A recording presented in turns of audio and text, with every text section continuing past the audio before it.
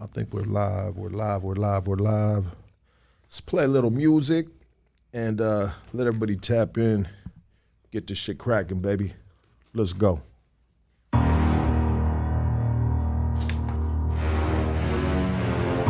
Like and subscribe, baby. Like and subscribe. Countless battles, I walk with no shadow. Yeah. Desert in sandal, the ghost with the candle. Woo. King of all crowns, rip the rattle off serpents. Blood I thirst, since I am the worst. Follow your footsteps, you have no footprints. I am the surface, you worthless purpose. The moon, the stars, I'm connected to darkness. Heads of marksmen, I've hunted the farthest.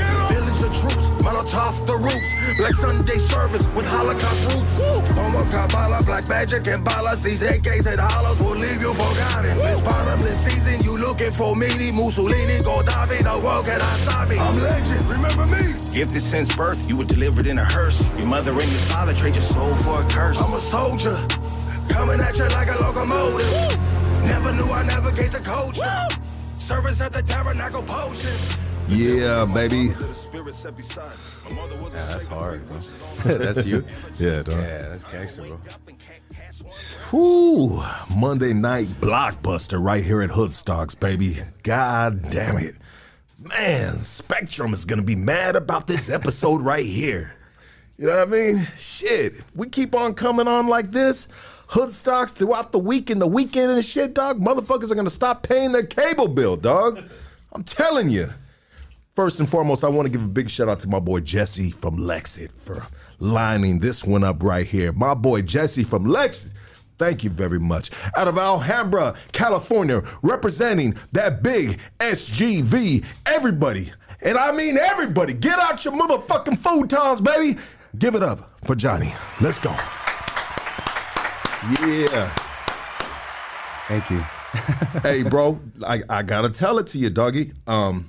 You are the first Asian on this podcast, brother. Man, I'm blessed, man. Let's go, doggy. Thank you so much. Man. Hopefully this leads to more of our Asian brothers. You know what I mean? Get on this podcast, dog. Absolutely, bro. Thank you so much, brother. Yeah. Make sure. I'll pass some people to you, bro, for sure. Oh, bro, I love it, dog. I love it, doggy. I mean, and what more than an Asian dude from the Notorious watching Gang, bro? That's right. Bro, yeah. Man, I got family that live in Alhambra, bro, and I've been hearing about you guys since I was a kid, bro. Real shit. Hopefully it's all good things, right? Yeah, beautiful things, bro. You know what I mean? Doing great things for the community. Absolutely. You know, all that good stuff, brother. Yeah, for sure. So, Johnny, it seems like a lot of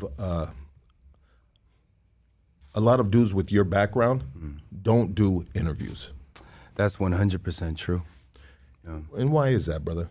You know, we're very secretive people, man. We have a lot of distrust. You know, the countries that we come from are third world countries, and we don't trust anybody. We're very family oriented, very tight knit. So, yeah, we don't talk to anybody. We're taught at a young age not to trust the police. So we don't speak to them. That's why when you see people getting robbed, I mean, it's sad to say, but my people getting robbed, they won't call the cops 9 times out of 10, and they just take it, you know, because we rather just handle everything ourselves within our own community. And a lot of people take advantage of that, but that is the truth. Let's go, baby. Let's go, doggy. Well said, brother. Well said, you know. And you know what, dog? This climate that we live in, you know, there's a lot of just hateful shit going on, bro. Absolutely. I think not too long ago, I think there was an Asian woman in a park. I don't know if it was Gardena or something like that, Hawthorne. And some dude just randomly came up and hit her, bro. Yeah, I saw that. Yeah, it was terrible, man. It's just a terrible thing nowadays, bro. The world is it's really backwards, man. And it kind of makes me sad, bro, honestly. It makes me sad too, bro. Because you know what? Like, I mean, I'll say we were, right? At one point in our lives, maybe not the best of people, right? Right. You know? And the last thing that would ever cross my mind, bro, with a fucking smacking old lady, bro. I don't give a shit what color she is, bro. That's the last thing that would ever cross my fucking mind, bro. Like, what the fuck is going on, bro? That's crazy, bro. I don't know how that comes to people, and just preying on the weak like that and victimizing people who can't help themselves. It's a sad thing, bro. And yeah, you're absolutely right. We would DP people for that. And yeah, there's this, I mean, we were evil people too, don't get me wrong, but we at least had some standards, bro. Well, that's what comes when you're a part of certain organizations, right? There's rules and there's regulations. Absolutely. And you break those rules, there's consequences. Yeah. You know? And that's what makes, organizations strong, bro. Right. You know? And that's how we weed out certain cats that don't need to be a part of these groups. Right. Anyways, Johnny, let's do it like this, brother. You've had a long road in life, and you've been through a lot of things, correct? Absolutely. Yeah. I mean, can we start your story, bro? Yeah. As a child, were you raised with both parents? Yes, I was. So I was raised with both parents. My father was actually alcoholic, and we weren't the stereotypical Asian. I'm full Chinese, so my father was a provider, but he did have a drinking problem, and beat on me, beat on my mom, beat on my brother too.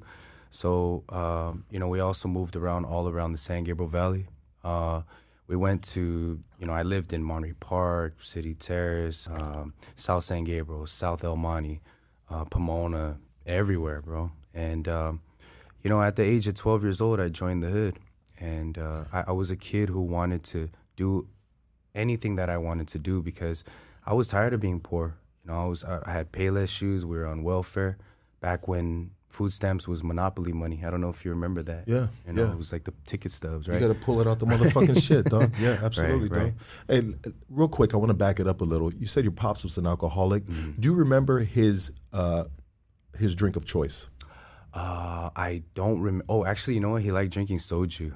What is that? Korean. It's like it's a very strong like Korean liquor. Okay. Yeah, it's clear. He liked drinking clear. Honestly, bro, for some reason, I knew it wasn't gonna be fucking 211. You know what I mean? Like I knew it wasn't gonna be it was gonna be something different, bro. I gotta try it now, dog. Bro, you do. Is Pops good now? Pops is good. Pops Beautiful. is good, man. We have a great relationship. Awesome, bro. Go ahead, But brother. yeah, he he did that, and then we got picked on, bro. Me and my brother, we there were certain streets in San Gabriel Valley you couldn't walk down. Why? We got picked on because of our race, honestly. We had gum put in our hair, and they threw us in dumpsters and pushed it down the hill, stuff like that. Are these of Mexican descent? Mostly. I must be honest. Yeah, absolutely, bro. Yeah. Be honest right here, bro. Yeah. You know what, bro? One thing we are right here is we are transparent, dog. Sure. You know what I mean? And fuck them motherfuckers that were doing that to you, bro. You know what I mean? Right, but yeah. you know what, bro? We are fucking. It's crazy, bro. It's crazy, bro, the way we kind of grew up and were programmed to be racist without even Feel you. knowing what the fuck we're doing. Right, Kids, bro. I feel Kids are just the stupidest. I mean, I was once one of those dudes, right? You know what I mean? And I'm sure you guys fucking had things to say about these guys, bro. course. Yeah, you know? And that's just, that was our young ignorance, bro. Yes, that was our young ignorance. Yeah. And I'm sorry you went through that, brother. Right. But you know, you said you at 12 years old, you got courted into the Wachings. Yes, sir. What does that consist of, bro? Because I know with us, bro, you know what I mean, you're going to get the beat down from the boys. Is it the same thing? Absolutely. It's the same thing. We had a lot of influence from Mexican hoods too. The way, I mean, if anyone's familiar with the San Gabriel Valley, it's like a stronghold. It's 50-50. There's Asian cats and Asian neighborhoods like Alhambra. And then there's also like El Monte, which is predominantly Mexican. So we grew up like being neighbors to them. We Absolutely. were influenced by them. We saw the lowriders. We saw everything. So we dressed like them. We flannels, Cortezes, high socks, Anchor Blue, all that. You know what? Me and my cousin Nick were just talking about that, dog. And so I had a question for you. My question was, what do you think about the Japanese homies, kind of mimicking the culture of homies? I mean, how do you feel about that, bro? Actually, I think it's really the utmost respect. I would say so too. Because when I see people getting Chinese characters on them, I like that. Yeah. And that's not of Chinese descent. And I feel like they're paying homage to my culture, my people. And that is part of your guys' culture, you know, part of the LA culture, the Southern culture and all that. It's a melting pot, bro. Absolutely. We're a part of each other, bro. Absolutely. One way or another, we get things from each other without even thinking about it. Right, we just right. end up doing it, bro, because it's in front of us. Exactly. You know? Exactly. And so anyways, I was talking to my cousin, and my cousin reminded me, he goes, hey, fool, because I went to Century Alhambra. I went to Century Continuation School in Alhambra, Yeah, bro. I went there too. Okay, so it's just a continuation school in Alhambra. Right. And I thought about it, and I was like, oh, shit, I remember the dudes, the Asian dudes right there. Bro, they had Cortez on. This is 90s, baby. Right. You know what I mean? They had Cortez on. They had high socks, bro. And honestly, bro, you couldn't tell they weren't homies until you seen them, and they're like, Right. oh, that's an Asian dude right there, and that's a bunch of Asian motherfuckers right there. You know what I mean? So that must be an Asian gang. Right, You feel me? Now, if it's just one Asian dude and a bunch of Mexicans, then we know what they call them. They call them Chino, right? Right. You know? But Exactly. But yeah, bro. Anyways, go ahead, brother. Yeah, so, you know, I went to Century too, actually. You know, I went to Alhambra High for a little bit, got kicked out, and then went to Century Continuation. And after that, we just started putting in work. You know, it's the same thing. You know, they give you the strap. They tell you to, you know, put in work, basically. And caught my first case at the age of 12, you know, and was shipped out to SRCC. And then, go ahead. Let's do something real quick, bro. I don't mean to cut you off, but I will. And I know people are hating me that I'm doing this to you right now. You know what I mean? But if you look up, let me look up watching on Google, bro, because I was looking at it earlier, and I'm sorry about this. I'm backstepping on this, but it says, and is this correct? Watching meaning is Chinese American. Watching meaning is a Chinese American criminal organization and street gang that was founded in San Francisco in 1964. There was something else that was really interesting, bro, that I was reading on this, dog. I mean, do you know the history of the Wachings in regards to San Francisco? Yeah, I mean, that's where all the older homies came from, essentially. You know, so yeah, they started out there, and from what I heard, you know, they came down here and they got picked on because they were fobs. What fobs is that? Is fresh off the boat. It was a derogatory term that us and all the other races also utilized against each other. You know, we had the American-born ABCs, we call them the American-born Chinese, and then the FOBs is fresh off the boat. So the ABCs would American-born kids would make fun of the fobs because, you know, they had the bowl haircuts and you know, they was just lame looking. I'm sorry to say. That's a classic haircut. Hey, bro, the Asian dude with the bowl haircut. Yeah, bro. I mean, we had it too, bro. Now we got the Edgars, bro. The Edgars, bro. That's the bringing back the bowl haircut, homie. It's just got a little fade to it now. Yeah, but from then, you know, they came down here and they were pretty ruthless, bro. They couldn't speak a lick of English, but they were down, bro. Because when you get oppressed like that, any race, you know, you get victimized like that. There's a time where they're just like, enough is enough, and then they formed, you know, the neighborhood. And then Wachings. Yeah, and then through and that, this is FOB, fresh off the boat. Yes. And they originally originated in San Francisco. That's correct. Northern California around 1964, which is an old ass neighborhood, bro. I mean, you guys have been around for a cool minute. Absolutely. And so those are the big homies. Yes. You know, and then you guys migrated outward. Yeah, outward. Right. Came down this way. Had some older cats. Go ahead, bro. Right. So yeah, and then they just, you know, started it, and different sides were started. And, you know, in the comments, they're asking all these questions and stuff. I see it, but... We'll do live phone calls in a minute. You guys hold up on those. But, yeah, they basically, you know, started different... It would be like cliques, you know, basically. But it was either from the city that you're from or just the older homie. It would be named after him. And then that's kind of like where I would speak about, you know, and it was like all working together as one. But actually, we function also separately too. And what is Waching meaning again? It means Chinese youth. Chinese youth. Yeah, the young Chinese basically. And what's stronger than youth? Right. What's stronger than youth? And you can have an older dude direct these young dudes, these savages. Right. I mean, what was the main objective of them creating this Waching, this you know, Chinese youth? You know, I mean, what was the objective? To protect each other from the outsiders? Yes. It just like any gang. I mean, you know, it always starts with being victimized. So, you know, it started off with as protection. Absolutely. And I know you said that a little bit before, but I like to reiterate things at times, dog. Sure. So excuse me on that, brother. No worries. Yeah. And so, okay, so go ahead, bro. Finish what you were saying. I'm sorry. So, you know, after that, I you know, caught my first case and, you know, started doing, you know, YA time essentially, right? So SRCC over there in Portola and Norwalk. And then from there was a rumor, I don't know if you heard, but if you fight in SRCC, usually you're getting shipped to like Fred C. Nellis, you know, and we knew about Nellis. Like everyone knew about that. It wasn't a place that I wanted to go to, but I ended up there too, you know, in the cottages. And yeah, it was when I got there, I had met some of the homies. They were there too, you know, but again, there was different sides. We were so big at the time, so many different people. Some of them I didn't even know.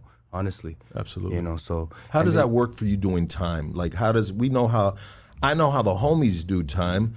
Right. You're in YA, bro. It's, you know, no fucking joke, bro. Right. You know what I mean? Are you guys fighting each other? Are you fighting other races? Yeah. I mean, it was both. You know, it depended on how you wanted to program, honestly. But you got laced up wherever you went. So, you know, I got laced up by some dude from Black Dragon, and he was actually one of the enemies at the time. You know? Yeah. But he was very, very cool, very respectful, and he showed me everything, the ropes and everything. And then some of my homies, like, they just wanted to program the way they wanted to. They kind of isolated themselves, so there was that too. And of course, there was like the Mexicans, the Firme Raza, and the, you know, respect the blacks and stuff like that. So yeah, you meet everybody when you go in there, you know, and you have to program. But everyone was kind of doing their own thing, to be honest with you. You know, you guys were more organized, of course. But being Asians, there's not, even in the penal system, like alone, there's not that many of us. You know, so I mean, there really wasn't much of us. Well, yeah, you're absolutely right, because in the CDC, they have what they call the others, right? And within the others, you have, who do you have within the others? We have like Puerto Ricans. We got, you know, other Asians like Southeast Asians, Cambodians. We have races that I never heard of, like Hmong people, right? Which is also Asian, but they're like hill people. And you have like Chinese. You have Native Americans that roll with us. You have like all these different races, with Samoans, Pacific Islanders, Tongans. So yeah, it just made up the other car. Before we move forward, bro, I feel like we're moving a little fast, dog. And honestly, bro, I have so many questions, bro, because you are the first Asian homie we have on here, dog. And this podcast might be for me than anyone else, dog. You know what I mean? Sure.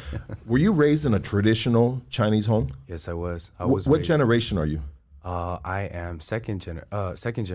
Second generation. Yes. So how is it being second generation? Did your mom and pop speak English and Chinese? My mom spoke pretty fluent English. My dad, he refused to, you know, like switch out the fried rice for the Wonder Bread and stuff. You know, like straight up. It was like, nah, I'm keeping my roots, even though I'm, you know, 8,000 miles away from home or whatever.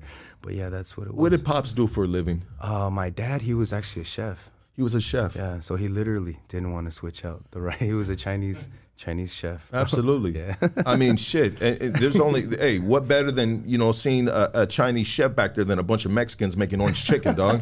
You know what I'm saying, bro? You know? Yeah. That's why I go to OK Chinese, you know what I mean? That's my spot right there, dog. If you motherfuckers know, you know. Highland Park, raise the fuck up. And so how is it how is it living in a traditional Chinese home? But when you step outside of the foot, I mean, everything is Americanized, bro. Right. You know what I mean? Like how is that, bro? Like what, I mean, you know, we see in movies, bro, excuse my ignorance, bro, but we see in movies that, you know, the traditional Chinese, it seems like they sit on pillows, there's no chairs. I mean, was it like that at your house, bro? Absolutely. Wow. We had tables that were really like, I don't know, 8 inches tall. Wow. And we had to sit Indian style. It was a lot of respect. You know, we had to take our shoes off. We never, walked inside of our homes with our shoes on. Why is that? It's just a sign of respect. Like keeping your house clean is the most important thing, you know. And we respected our elders, believe it or not. So yeah. a lot of our generation was raised like that. You know, it was like we kept everything hush hush. So, you know, my father being traditionally like Asian, he never said I love you. Like I never heard him say I love you one time, and he never said I'm sorry ever. Even though he was he messed up a couple times, I don't remember him saying sorry, and I don't remember him saying I love you. But the way he showed it was he provided food and like a roof. Like he was more of a provider. Is that a common thing in traditional Chinese? 100%. It's extremely common, and most of my homies are the same. And people who aren't even gangbangers, like just people who just were, raised traditionally, like they know that they never really had that. It was more of like a dictatorship. It was like whatever Pop said, whatever Mom said, that goes. They dictated even your future. So you see a lot of kids where it's like, you didn't want to be a doctor. Like that was your dad's dream. You know what I'm saying? That was your mom's dream. And respect to those people, but we were the ones that couldn't follow that, bro. When we came to America, I mean, I was born here, but when we stepped foot outside, especially in the neighborhoods, we would see all the drug dealers and people who had money, the gangbangers. And honestly, that's what I wanted to aspire to be, So. And so that's what you aspired that you wanted to be, but what did your parents want you to be? My dad wanted me to be a pharmacist, believe it or not. Okay. Yeah, and I was like, street pharmacist, what's about? But, Almost there, Pops. Right. Just doing it my way, baby. Right. Yeah. Yeah, but, so, he wanted me to be a pharmacist. My mom wanted me to follow in his footsteps and be a chef. Okay. Like, learn and because she was saying that, food, which she's right, food opens people's hearts and it opens people's souls, and it's a way for other cultures to connect. She was always kind of open-minded like that, my mom. My dad, though, ran the household, as usual. Yeah. As a man, right. a proud Chinese man, right. Which makes sense. I mean, I think in a traditional, and you guys can correct me if I'm wrong, it seems like in traditional Mexican homes, it seems like the woman runs the house. Oh. You know what I mean? But they ran our houses on my side of the family. I didn't know that. Who cooked better, your mom or your pops? Bro, my dad, man. My mom was spoiled. She said it straight up, like, don't ever ask me to cook. Your dad could just hook everything up better. And my dad could get down, honestly. But yeah, he would cook, man. He was cooking everything. And he was good at improvising. Like, I came home one time from doing a bit, and I showed him how to make spread, and he made it better than me. So I was like, damn. Pops, like, hey, you really got that talent. He had that knack, you know what I'm saying? So, Noodle Gang was on point, Noodle Game. 100%. Absolutely. He knew how to season that bitch to a motherfucking crisp, you know what I mean? Like, with this little packet right here, get that shit out of here. Throw a little plant in that motherfucker, and, right. You know what I mean? Good to go, baby. Right. That's awesome, bro. That's amazing. I mean, what holidays are celebrated in a traditional Chinese home? Honestly, only Chinese New Year. It's a little biased, but only Chinese New Year. Which is a representation of? It's like prosperity. It's just like how New Year is just like a start, like a fresh start. You know what I'm saying? It's like every year we're thankful that we made it one year. And in our tradition, like back then, because even if you made it to like 1 year old, right, it was a huge party because most kids in China didn't make it it was a third world country. To 1 year old? Yeah. Wow. Because it was just poverty stricken, like there is no middle class in China. It's just super poor or super rich. So is it like that to this day? Right now it's a little bit better from what I understand. I'm not really in the in the politics and economics. In the loop of things, yeah. Right, but from what I understood back then, absolutely it was like that. My parents ran from the war. They actually their parents ran to Korea, and they were actually born in Korea. So ethnically, we're Chinese, but culturally, my dad is also Korean. Wow. Yeah, so we have that a little bit of Korean, influence as well. And it's very similar to across just Asians in general. It's very similar. Absolutely.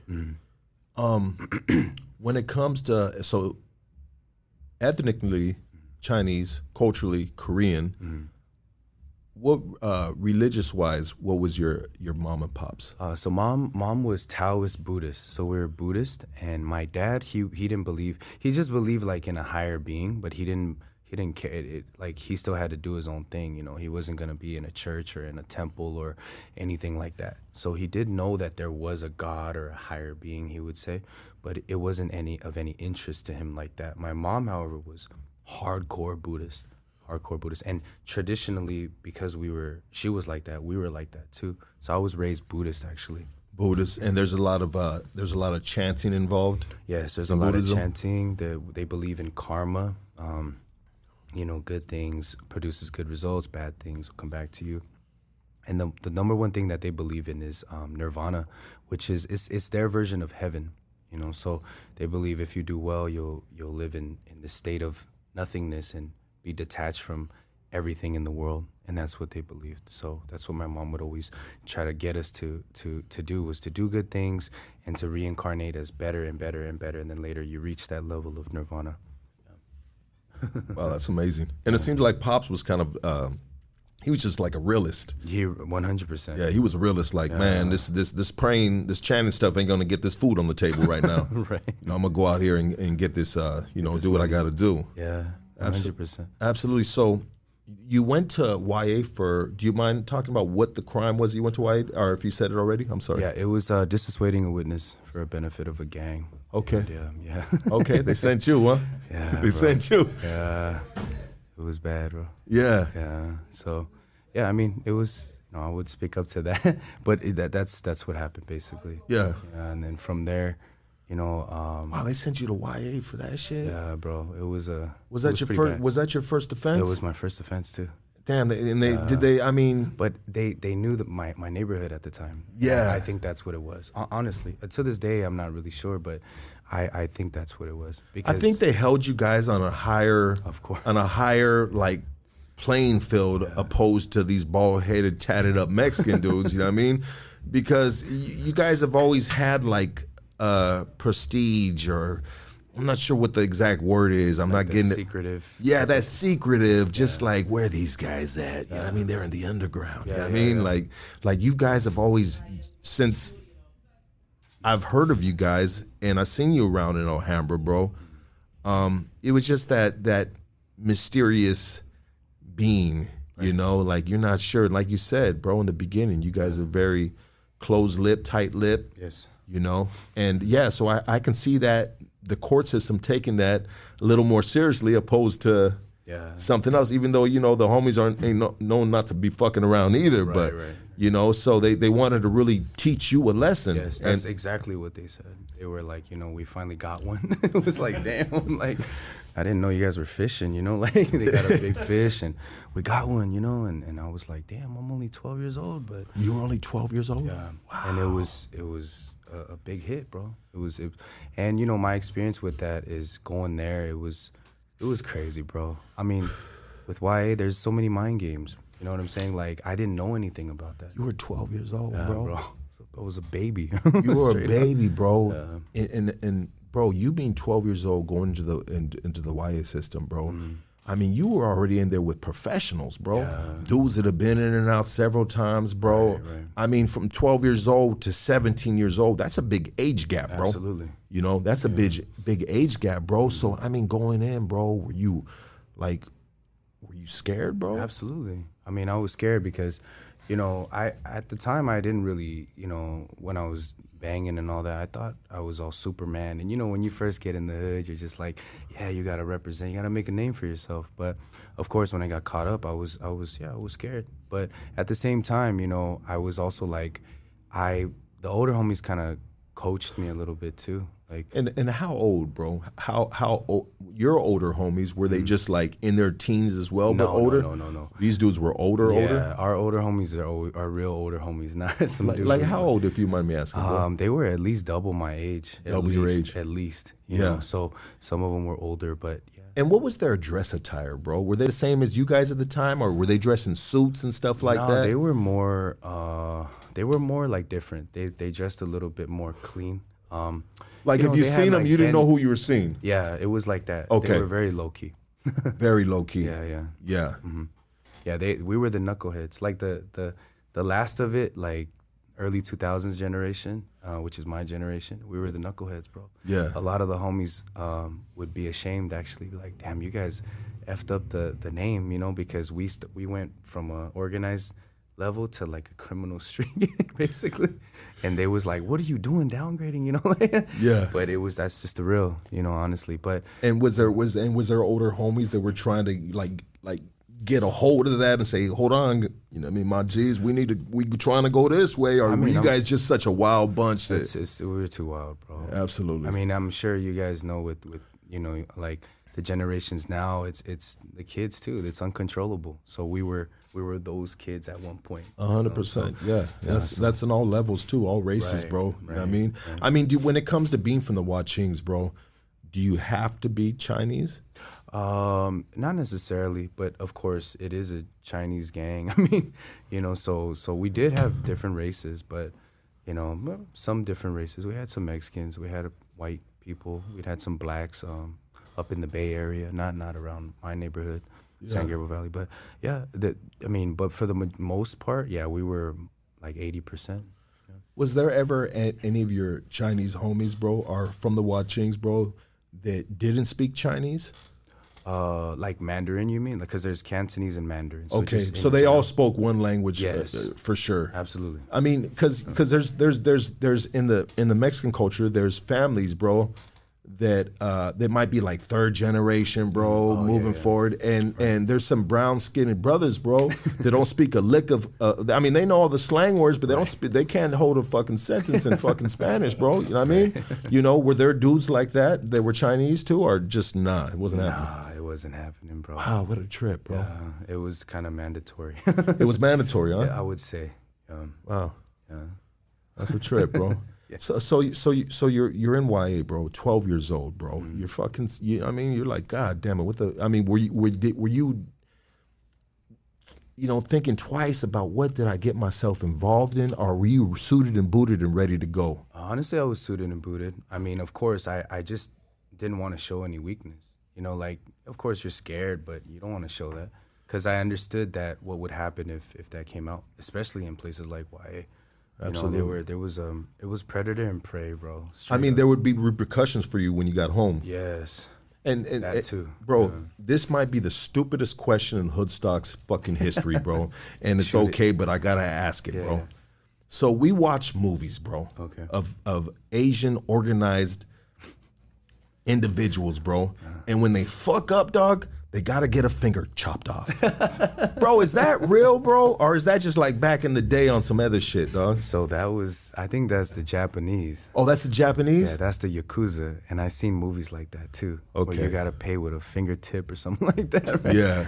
But that wasn't what so I'm sorry about that, brother. Yeah. Excuse my ignorance. No worries. Yeah, and that's probably not going to be the last stupid question that I might ask you, dog. No worries, bro. I mean, the utmost respect, brother. Yeah. You know what I mean? I'm just curious, bro. Right. You know what I mean? I'm like a kid right now, dog. You know what I mean? I am a kid. I'm a 45-year-old fucking kid, dog. Still trying to fucking mature around this bitch. And so what kind of repercussions, bro? If you didn't you're in YA, 12 years old, bro. You're in YA, bro. And word gets back to the turf, bro, that you ain't handling your business. You're going out backwards, bro. I mean, is it just kind of like a DP? It's a beat down, baby. You know what I mean? Like, you know, what? There's different levels. I mean, it depends on what you do. But yes, it would, you know, just like any other hood. I mean, it's like I said, we were very influenced by the Mexicans too. So yeah, we would do all that, DPs and whatever was seemed fit, you know. But you would, if you get labeled, you know, like a case or a punk or whatever, like stuff like that gets around, you know. So it was really at their discretion, you know. And that came down from the older homies. Yeah. 100%. Absolutely. Yeah. And when it comes to like chain of command, I mean, are there young dudes that, I mean, of course, you know, I mean, the youth, bro, you know what I mean? You got the wolves out there, bro, you know what I mean? And there's always a wolf leading the pack, you know what I mean? But is there certain, like, when it comes to the organization, and if you can't answer it, that's fine with me, bro. I'm just curious, like I said. I mean, is there certain, like, levels being from the Huaching gang, bro? I can't answer that, bro. Okay, absolutely, bro. No disrespect. No, I don't. Yeah. Hey, bro, I'm just, you know what I mean? Yeah, absolutely, bro. Yeah. You know what I mean? I mean, I'm not trying to bust a fucking a Vlad right now, bro. I'm not trying to bust a Vlad, bro. You know what I mean? But I mean, I could answer that, bro. You know what I mean? For my people, but I think it's just such a known fact, bro. You know what I mean? Yeah, but anyways, yeah, absolutely, bro. You know what I mean? Sorry. But anyways, moving forward, bro. You're in YA, bro. How much time did you do in that 4 one? years. You did 4 years. Yeah. How did that 4 years feel? How did you get through that time? It was tough, bro. I've been in like most fights I've ever been in my life. Obviously. Did you learn how to fight right there? Absolutely. Yeah. 100%. I think everybody learns that. They call it gladiator school, right? So, I mean, legit. But, yeah, it was tough. I mean, but once you kind of, find your footing and learn how to program, like anything, you get used to it, so people start respecting you. And I did, because of my neighborhood, have a little bit of prestige, like you had mentioned, Yeah. People knew us. But again, if anybody from like, AB or, one of those enemy hoods back in the day would slide through, then it was pretty much on sight. It's on the cracking. Yeah. And let me tell you guys this right now. This dude right now is not the stereotypical like height and structure of a regular Asian dude, right? Like, bro, what are you, like 6'1"? 6'1", yeah. This dude's 6'1" right here, bro. He's 6'2"? 6'2", yeah. Preston's saying he's 6'2". I mean, you a big dude, bro. Yeah. You a big dude, bro. You know what I mean? So you must have like stood amongst the boys back then, right? Yeah, I did. Yeah, and which adds a little bit of pressure to that, right? Because Yes, sometimes they want to test you. They want to test the biggest dude. They do, bro. You are absolutely right about that. I thought my height was going to help me, but it didn't. It didn't, bro. It made me more of a target. You know what I'm saying? Yeah, yeah, to help out the little homies. Right, seriously. Yeah, yeah, to come through, put the cape on at times. Exactly. No disrespect, but I'm just saying, sometimes we do that for our boys. They're like, I got you, doggy, coming through. Yeah. For real. That's so true, bro. That's so true. You a big dude, bro. Thank you, man. And your artwork is amazing, bro. Look at that artwork, dog. Are you all the way? All the way. Yeah. And, I mean, what is the representation of like the Asian tattoos? Mm-hmm. I mean, can you speak on that? Yeah, I can. It's some of it can be gang related, but for me it was mainly just my culture. Like my zodiac sign, Chinese zodiac is a snake, right? I'm the year of a snake. So I got a snake on me, and snakes are wise and cunning and very, very, like strong-willed. And then I have a dragon for my brother, actually, and he's a dragon. And also in Chinese culture, like dragons represent strong-willed as well, strong-natured. And so it's everything that's on my body is representative of something that has to do with my culture and my people. So the foo dog on my neck means like good luck and also hard work. Foo dog. Foo dog. It's like is that a dragon too? No. It's a Chinese lion. Okay. It's a lion. It's one of those good luck lions. Like you ever see those, like there's like dragon dancers, but they also have foo dogs as well. Yeah. I mean, in Chinatown, when they have the parade or whatever it is they have right there, bro. Right. I'm out of Highland Park, bro. So Chinatown's right next door, baby. Right. You know what I mean? I'll be hitting all them spots. Wan Kok, all that spot. It's Chinese. It's a Chinese restaurant, you dirty fucks. I mean, that's the name of it, dog. One of my favorite spots, dog. You know what I'm talking about? Yes, I do. My homies from there. Bro, I love that spot, dog. But anyways, motherfuckers always got a joke about that restaurant too. You know what I mean? Like, one cock. Well, why you go to one cock when you want two cocks, homie? You know what I mean? Motherfuckers always got jokes about that. But that's one of my favorite fucking Chinese joints in Chinatown, dog. And I used to go to the Hong Kong Cafe right there on Broadway as a kid, bro. You know what I mean? Yeah, bro. You've been around for real. Yeah, man. dog. That's crazy. But anyways, but the dragon. Is that the power of the Chinese tradition, bro? Yes. Like, what break it down for me with really the representation. And I know you said a little bit about it right now, but the representation of a dragon, right. Like that stems back from. Yeah, it's from it's been throughout the history of China. I mean, it's a mythical creature. We all know that, but it's very symbolic of power and prestige, and because it's in heaven, it never comes down, right? So there's even some religions and some traditions where if you put a dragon, say, on your back, we believe as Chinese people that is bad luck, because you have to carry this load of the dragon on you. You know what I'm saying? Yeah. So, I mean, when my dad saw me too getting dragons, and he was like, what are you doing? You crazy, bro. Like, you got to get that lasered off. And I'm like, no, it hurts more. It does, bro. Yeah, for real. Take it from me, my G. Yeah. I've lasered like half my body out, bro. Just to put other tattoos on top of it, dog. Well, I had old prison work, bro. And I was just like, bro, this shit is garbage, dog. I mean, look at all these motherfuckers, you know what I mean? With all the fly-ass work, I need some of that shit too, dog. Right. I was like an old car, dog, that I just fucking restored and shit, dog. You know what I mean? Still working on it. Right. You know, and we always are, inside and out, correct? Amen, bro. That's what life is about, and that's something that you guys should do as well, too, dog. Yes. Even if it's a fucking tattoo, a fucked up tattoo, take it off, bro. Right. Put something nice right there, dog, because it's on your fucking skin, dog. But this has been very informative, dog. I'm loving this podcast right now, bro. Thank you, You know bro. what I mean? I'm really loving this, and I wish you were having a glass of wine with me, but I know you can't, baby. You know what I mean? So you get through YA, 4 years, bro. You going at 12 years old, bro. 4 years, what? You get out at 16? Yes. You know?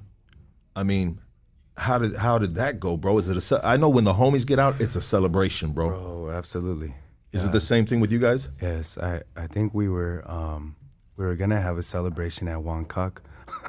Straight up. Were you, I'm bro? not even lying, bro. Oh my God. But we ended up going to some other spot, but I think it was like Ocean City Seafood or something like that in Alhambra. Yeah. But anyway. Yeah, I know it. Yeah. It's still there, isn't it? Yes, it is. Yeah, bro. absolutely, Yeah. brother. So it was a celebration, and you know, they knew where I went, and they were just like, yeah, you gotta continue to keep that level of gangster, basically, if I'm putting it correctly, you know. So when I got out, you know, they were trying to make it seem like it wasn't a big thing. Like, that's one thing that our people have always done, was like, man, you think you're crazy, you know? Like, They come downplay into it. the Yeah. because they understand that. I think we understand, like, the heart. You know, we know that kids will come out and start thinking like, oh, I'm big homie now, even though you're 16 years old. With the pressure of a gangster doesn't ever get, like, you won't ever get that foot off your fucking neck, dog. Right. Especially when you're surrounded by fucking animals, bro. Seriously. And that's in our culture too, bro. Oh, you did that? Well, check this shit out, dog. Right. You know what I mean? There's always going to be someone that's going to top your story, or there's always going to be somebody that's with you, potentially maybe doing a crime, and it's going to do something even more just to let motherfuckers Just to know show you, I'm that dude. absolutely, bro. You know? And it just, it is what it is. And it's crazy that talking with you right here, bro, that's across all cultures, bro, all gangs, bro. 100%, man. Yeah, so My so, pleasure. yeah. So you get out, you have a little celebration, right? People are happy. I mean, 16 years old, bro. I mean, you know, how do we celebrate a 16-year-old that's getting out, bro? Right. You know, just some good food. Just good food. I mean, that's how every celebration is. If you guys want to know how we celebrate in general, it's not a gang thing. It's just Chinese people in general. We just bring out it's called family style. We just bring out so many different plates, like duck and, you know, fried rice and, you know, chicken and jellyfish and all this stuff, bro. Jellyfish. I don't know if you've had it. I haven't had it. I haven't had duck either, bro. You're missing out, bro. I got ducks in my backyard, bro. Take one, bro. I'll hook it up. No, I'm just Yeah. kidding. Does it have to be a certain duck? Certain type of duck? I don't know, bro. Maybe a Peking duck? Yeah, I think so. Bro. Yeah, I think absolutely. I so. think those are the preferred ducks. Yeah. What I hear. So you have all these. You said family style. I mean, jelly. What does that taste like, bro? Jellyfish is kind of like tripe. You ever had tripe before? Is that a fish? No. It's The intestines. I'm sorry. yeah. Tripas. tripas. Yeah. Okay. Yeah. It's basically that consistency. It's chewy. Okay. But it's much more flavorful. They use like vinegar, and it has sweet, sour, and sometimes spicy all together. And that's what we like as Asians. We like the sweet, sour, spicy, salty, all in one. Let's go right there, baby. You don't got to be Asian to like that, homie. I love that, my boy. I swear to God, dog. You know what? Check it out, bro. If we were in a situation where they said, "Hey, check it out, check it out, Johnny. You know what, dog? This is what it is, bro. You can only eat one type of food for the rest of your life." You know what I mean? Like the buffet. The American buffet is gone, baby. Right, yeah, you know what I mean? And of course, you would pick Chinese food, dog. Yeah. I would pick Mexican food, dog, because I can live off beans and rice all motherfucking day long. But honestly, my second choice, bro, would be Chinese food, bro. Oh man, You know what I mean? Respects, bro. Because I believe there's a lot of similarities, dog. Really? You know what I mean? I don't know, maybe not. I mean, rice. You know what I mean? I don't know, bro. I just said rice. You know what I mean? You know, I like barbecue pork, dog. You know what I mean? I don't know, bro. I'm tripping right now, bro. Maybe there isn't any similarities, but I just know that I love Mexican food, and if Mexican food ain't there, bro, then I need to go get me some Chinese food, dog. I mean, real shit, dog. You being of Chinese descent from a traditional family, bro, on a scale of 1 to 10, dog, fucking Panda Express, bro. Yeah. Is that garbage or is that good? That is that's in the negatives, bro. That's in the negatives. You don't ever see Asian dudes at fucking Panda Express, bro. Never, bro. You only see Mexican, black, and white. You know what I mean? Trying to work some chopsticks, homie. You know what I'm saying? That's a trip, bro. Yo. So that shit is fucking garbage then, bro. Garbage, bro. That's like a Mexican trying to probably big up Taco Bell. Right. You want Mexican food? Go to Taco Bell. Traditional shit, dog. You know, that would be Chalupa Supreme, right? yeah, the Mexican pizza. You know what I mean? They've been making that in Mexico for fucking. You know what you guys know what we're saying? Yeah, but so that, and I knew that, bro. But to get really like let's be real about it, dog. I mean, food. We love food. Food is fucking. Like it keeps us going, bro, from day to day. Without food, we wouldn't be here right now, dog. You know, so when it comes to like traditional Chinese males, women, all the above, bro, there are spots to go to, yes. And Panda Express isn't one of them. It's not, bro. Especially if you're from the SGV, you got like San Gabriel Valley is the only place I've ever seen where you'll have one pho restaurant. And then another pho restaurant in the same strip mall. It's like, yeah, they straight up just competing, bro. And like, well, they know the Mexicans and the white motherfuckers just can't get enough of that shit. That shit is delicious. My girl's, let's go get pho. You know what I mean? I'm like, let's go, girl. You know what I mean? I get the fucking, I get the pork egg rolls, fried pork egg rolls. You know what I mean? Fucking, and then they give you those leaves that you put in that bitch, dog, and the basil leaf. Oh my God, those are fire, dog. You know what I mean? I love that shit. Yeah. The sriracha, homie. I mean, do you like the sriracha sauce? I do, bro. I love it. I can drink that shit, dog. Sweaty, dog. I love it. The fish sauce is good too. Fish sauce? Yeah. The one where you're supposed to wrap it up and dip it in the fish sauce, right? We need to go out to eat one day, bro. I'll take you, bro. I swear to God, dog. Real shit, dog? Real shit, bro. Real shit. I'll pay, you take. You drive, I'll pay, bro. I'll meet you there, dog. Just don't trip. Just take me to a spot where we need to do, dog. I got you, bro. Yeah, that'd be amazing, bro. Shout out to the Vietnamese people too, man. Good food. Yeah. Absolutely, bro. So you get out, bro.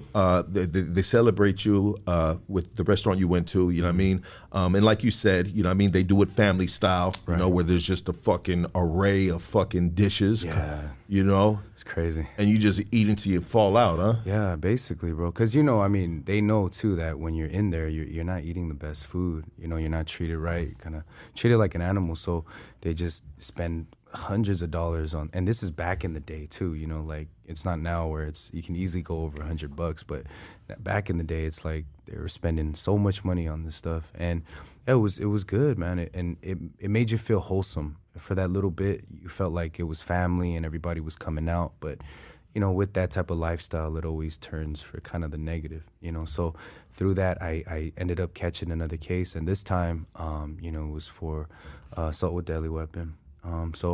And they shipped me out, you know, around 17 years old. So I was trying to keep my nose clean for a little bit, but again, you know, I wasn't able to. Caught up to me, and I went to Ironwood State Prison back when, you know, the governor was, you know, Arnold. Yeah, Arnold, and he was doing all that prison reform. So we also went, you know, from there to like Mississippi and all that. So, yeah. And what number did you have? What kind of number did you have? I had an F number. An F number, okay. Yes, sir. Okay. Yeah, I've had a J number and I've had a T number. Oh, okay. Then I went to Arizona one night, partied too hard, and ended up in their prison system. Dang. You know what I mean? Yeah, no, don't go partying with me, boy. This shit get wild, dog. You know what I mean? Okay, so you end up in. I wanted to ask you this question, bro. Yeah. You said your pops was very, you know, very just like manly, traditional manly. Didn't tell you that he loved you. Never apologized about fucking up. Right. You know, didn't admit to his faults. Was your mom the opposite of that? My mom kind of matched his energy. Oh, did she? Yeah. She followed suit. She followed because it was a dictatorship in there. Exactly. Okay. Exactly. Okay. And so when it came to your older homies, sometimes we're looking for love in all the wrong places, like myself, bro. Raised in a home with no love, bro, where I got shitted on, bro. Yeah. You know what I mean? Yeah. And so when I got into my neighborhood, bro, and I met my older homies and just the homies in general, bro, it was just like hugs and kisses on the cheeks, dog, and love, bro, and just a brotherhood, bro. It's something that I felt like that I was missing in my life. Yeah. Did you get that same thing from your older homies? Absolutely. Absolutely. I mean, you're finding a family with, like, I mean, it's a distorted and kind of like dysfunctional, but nonetheless, you're looking for something. You're looking for some kind of affection, some kind of love. So, yeah, you find it amongst your homies. You know, even though you guys are doing crazy things together, but yeah, that's what my main focus was to just. Would they tell you that they loved you? Oh yeah, they did. They would show that affection and that just like the camaraderie. You know what I mean? Absolutely. They would embrace you. They would, you know, they would take you out. They would feed you. You know, me, like I said, we were poor, bro. We had Payless shoes and they had Nikes. They bought me my first Nike Cortezes. Yeah. And I was like, dang. And then I was. Round of applause for the Nike Cortezes, baby. You know what I mean? Nike Cortez been putting in work since motherfucking, you know what I mean? Chuck Taylor and Nike Cortez got some fucking beef, huh? Yeah, go ahead, baby. Yeah. I love that shit. What color was your Nike Cortez? They were remember? The black ones with the white swoosh. They were like the nylon ones. Okay. You remember that? Yeah. Did you lace them up with a different color or did you keep them white too? No, I laced them up with red laces. With red laces because is that the color of your neighborhood? It's not just that, but it's color for Asians in general. Yes. We love red because red symbolizes prosperity and good luck and good fortune. Well, what happens when you paint your front door red? A lot of people do that. They do that. Yeah, they paint they paint their front door red for that exactly what you just said right now. Absolutely. Yeah. Exactly. I mean, do you believe in feng shui? I don't personally. Okay. But I know a lot of my people do. Yeah. They believe in feng shui. You said it. You know, like how. So it's actually feng shui. I'm sorry. It's bro. all right. Don't mind me. And bro. then you're also the lucky Sun Tzu. Yes, I sir. like that, bro. Like General Sun Tzu. I know who that is. He's actually my mom's ancestor. My mom's last name is Sun. So let's go, baby. If I were to say your thing, I would say lucky Swinza. Swinza. Yeah, that's how you're supposed to say it. Swinza Bingfa. That means the art of war, like the general, you know, because he was the one that created Art of War. I'm sure you know that. Absolutely, bro. And I picked that up in the prison system, bro. Right. And I picked that up because I just felt so connected to that, dog, because I've always found a way to navigate through my hard times, bro. That's cool, man. You know what I mean? Yeah. And I've always been like, you know, methodical within my crazy mind. You know what I mean? If I was fucking flying 1,000,000 miles per hour off of methamphetamine and shit, dog, you know what I mean? I always knew a few steps ahead of what I was gonna do. I was never just a fly off the handle type of dude, even though sometimes shit would like that happen, bro. Sure. You know? But thank you for say that one more time. The Sun Tzu. I'm saying Sun Tzu is supposed to be Sun Tzu is cool, but it's Swinza. Swinza. Yeah, Lucky Swinza, baby. Man, you got it, bro. Are you Chinese, bro? I might be, bro. I might smoke a little of this Steezy and get Chinese on you right now, dog. You know what I mean? It makes me the best person I can be, dog. When you see me Chinese-eyed, dog, you know what I mean? You know, dog. You're lucky he's feeling good, dog, and it's a good time to ask him to borrow some money, dog. You know what I mean? No. But, this is such a good conversation, dog. So you go back in, you get out, you go back in and you catch what would you say, an assault, a battery? Assault with deadly weapon. Assault with a deadly weapon. AWDP, yeah. And you end up, and how old were you at the time? 17. 17, and you got charged as an adult. Absolutely. Well, why is that? Same thing, gang file, and the fact that they pulled up the YA, and you know the people around our neighborhood, the sheriffs and stuff like that, they had a hard on for us. You know, I'm sorry. Why is that, bro? I mean, when you're kind of notorious like that, that's when, you know, they just going for you, bro. Like I had friends that were non-affiliates and they would get pulled over. And the first thing they would say is like, you guys from Huaqing, huh? Yeah, we know you're from, like, what? We got 4.0 GPAs, bro. Like, what are you talking about? Yeah, you know? Shit, I'm going to be a doctor. I might be working on you in a couple of years, you dumb motherfucker. Better calm your ass down. Exactly. Yeah. But they would tell us, like, man, everybody hates you guys. I mean, we weren't cool with anybody. Yeah. You know what I'm saying? Honestly. So, and that included the feds and the police. So, yeah, they just washed us up as much as they could. They just, I've heard enemies tell me, you know, when you get locked up, like, hey, they let us go, bro. And they ask us, like, hey, where do you find these Huaqing gang members at? Where are they? You know, I heard they're from here. You know, are they confirm with them, bro? Yeah. And I'm just like, that's crazy, man. You know, that's crazy. I got a question for you, another question. And this question is this, bro. So growing up in the street culture on my side of town, bro, I mean, there's a lot of drugs involved, bro. You know what I mean? There's a lot of us that were raised in just fucked up environments, bro. And obviously we are searching love in, like they say it, all the wrong places. Right. But at the time it feels like it's the right place, bro. But what comes with trying to dilute that pain, I mean, drugs are involved, bro. Are they involved in as well on your side of town, bro? Are you talking about like usage? Usage of drugs, yes. Usage of drugs? Yes. I mean, yeah, some people would do it, you know, but generally speaking, honestly, like it was kind of looked down upon in the Asian community. Yes. You know, we're kind of people who, contrary to what other people believe, we're very, you know, if you look at our history, we've been in 5,000 years of war.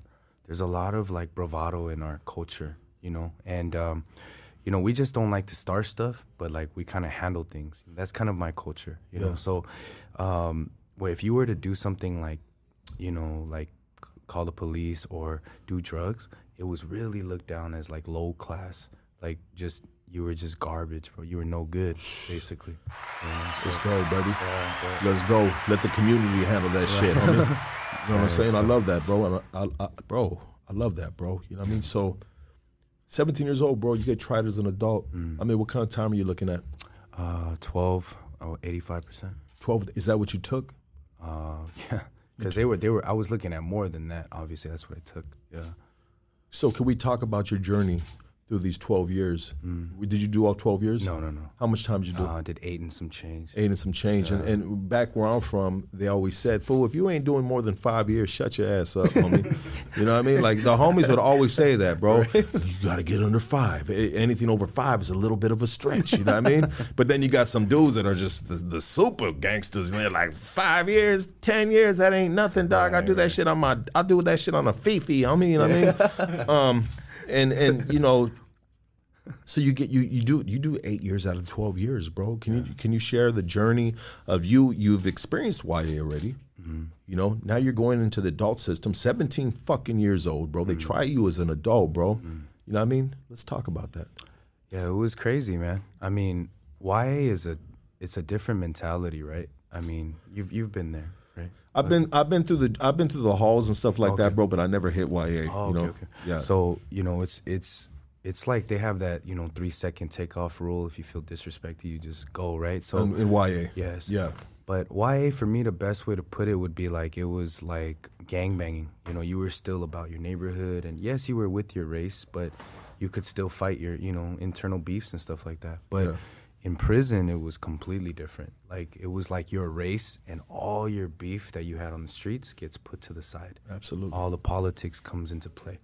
And honestly, for the first couple of years, like first 2 years, I didn't know how to program. I was getting into a lot of stuff, you know, and I just...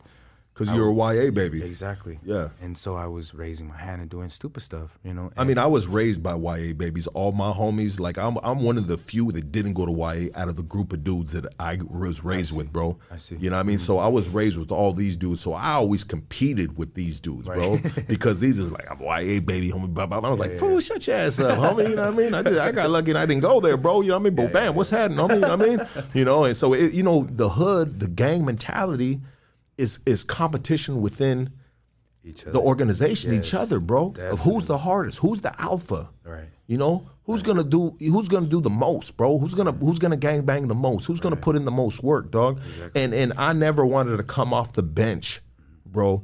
From I always had to be the starting 5, homie. You feel me, dog? Yeah, I had to be in there, dog. And if not, dog, you better give me the 6th Man Year Award right now, dog, for a shitload of years, dog. I'm just saying, dog, I was raised with fools, dog, with straight knuckleheads, dog, that I had to compete with coming from the background that I came from, dog. And I was just kind of like, fell into this shit from a bad family and, you know, and anyways, dog, we all have our story, and I'm not here to share my story, dog. But we have, it's a conversation, bro. You know what I mean?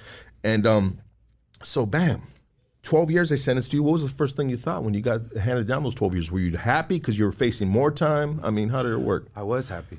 I was facing, you know, it was like they also tried to throw in a robbery charge as well. And they dropped that, you know, and I was thankful. But, yeah, I was just like, you know what?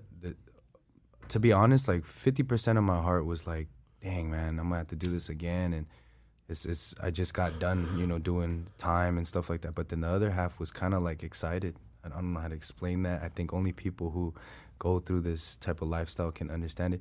It gave me a opportunity to kind of prove myself, and I was just like, yeah, like now I can be like in that status. You know what I mean? Yeah, that stratosphere of the big dog shit. You know what I mean? Right. So, let's rewind it real quick. I have another question for you, dog. Sure. And only a dude like me can give an interview like this, dog. I'm sorry, dog. You know what I mean? This isn't some fucking outsider, dog, that's going to be like, oh, well, hey, boo, boo. You know what I mean? Check it out, bro. Within your neighborhood, bro, do you have homegirls? yeah, of course. From your hood? Yes. Badass motherfuckers? I don't want to use the B word as much as I'd like to, but with the bad Asian, Chinese women that you don't fuck with? Yeah. They're pretty gangster. And so, for my comment, my question to you after that, though, bro. So you went in at 12, you got out when you're 16, you're right back in at 17. Had you been with a woman or a girl at the time? No, bro. So shit. I mean, why? being honest, no. I mean, I don't know. At that time, it was just like, you know, I mean, you're around them, but for us, it was mainly like we were trying to get money and just, you know, like ride on people, bro. I mean, there was like there's gang members and then there's gang bangers, right? So Yeah. our crew, our neighborhood, our side, Oceanside, it was a bunch of riders, bro. Straight up. Damn. I'm not even trying to like, you know, put it out there like that. But when it comes to the neighborhood fame, bro, I mean, you got the homegirls, the hood rat shit like that. I mean, were they trying to throw it at you and be like, Johnny, come get this? You know what I mean? There was, yeah, absolutely. Of course, there's that. But you were raised as a good kid, though. I mean, not necessarily that, but it was just like I said, I was always messing up. You know, I was like on the run, and like I just wasn't like You that. weren't focused on that. I really wasn't, bro. I mean, honestly. I think when it came to me, dog, I'll say, if there was an order of shit, you know what I mean? And I hate to say it, and I might have it fucked up, but I guess at different times, there's a different order in the objectives and the streets, dog, you know what I mean? But sometimes it might consist of, you know, drugs, bitches, gangbanging. Drugs, bitches, gangbanging.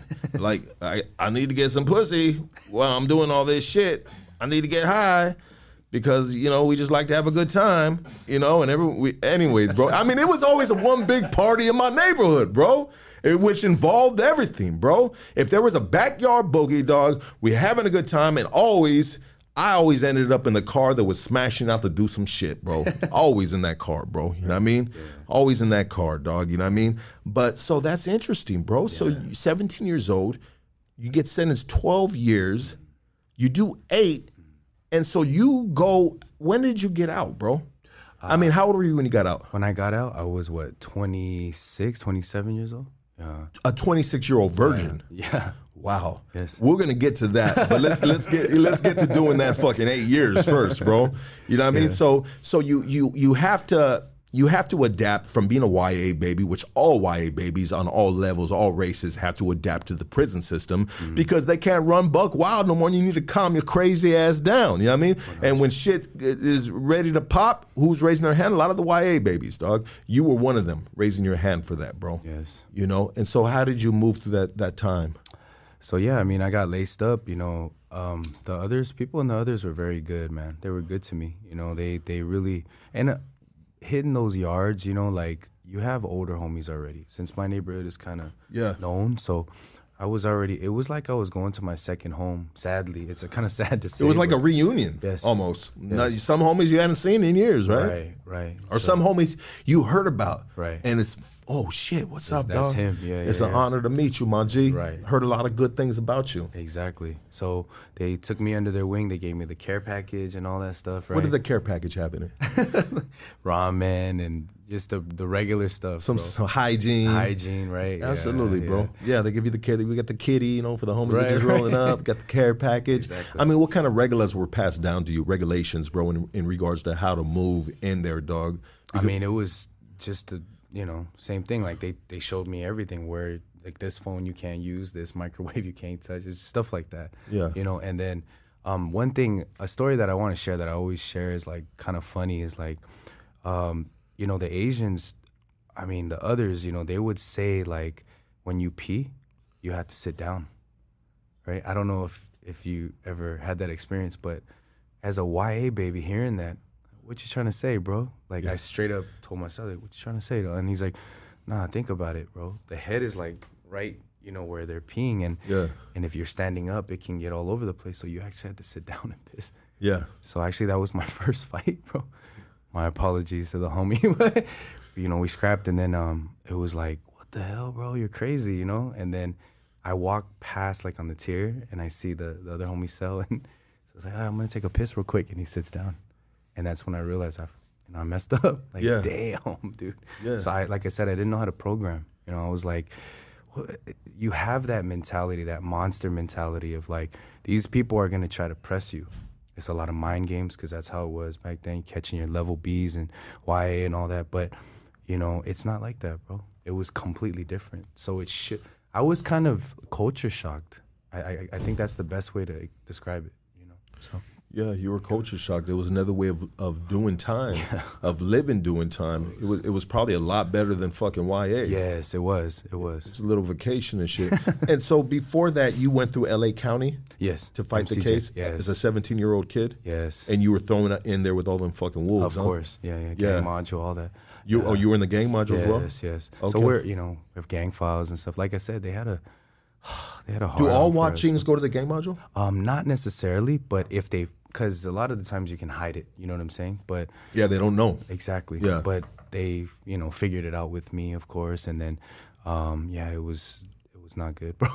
What did they at that time? What did the gang module consist of? Were they 2-man cells or were they 6-man cells? No, they were 2-man cells at that time. Okay. Yeah. They were 2-man cells, and you guys had your own tier. Pretty much. Which was it Wachings or was it mixed with other? It was mixed with others, but at that time it was us and basically AB.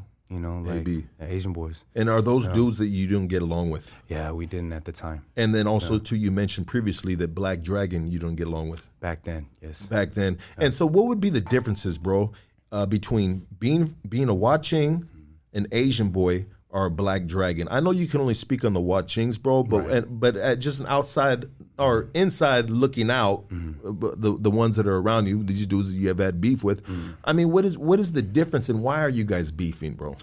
Honestly, there wasn't much difference. It was just the idea that you're competing for a name in your neighborhood. Yeah. Right? I mean, absolutely. You're not going to beef with somebody like 1,000 miles away from you, right? It's usually the people within your vicinity, and they were there. And the funny thing is when you get to the pin, I met so many solid homies that were enemies. They were like watching my back. They shot me soups, stamps, whatever I needed. Your people now. They're my people, bro. Yeah. And then when I thought about it, that's when I, don't want to fast forward too much, but I started to realize that all of this was kind of bogus. It was all just like stupid. You know what I mean?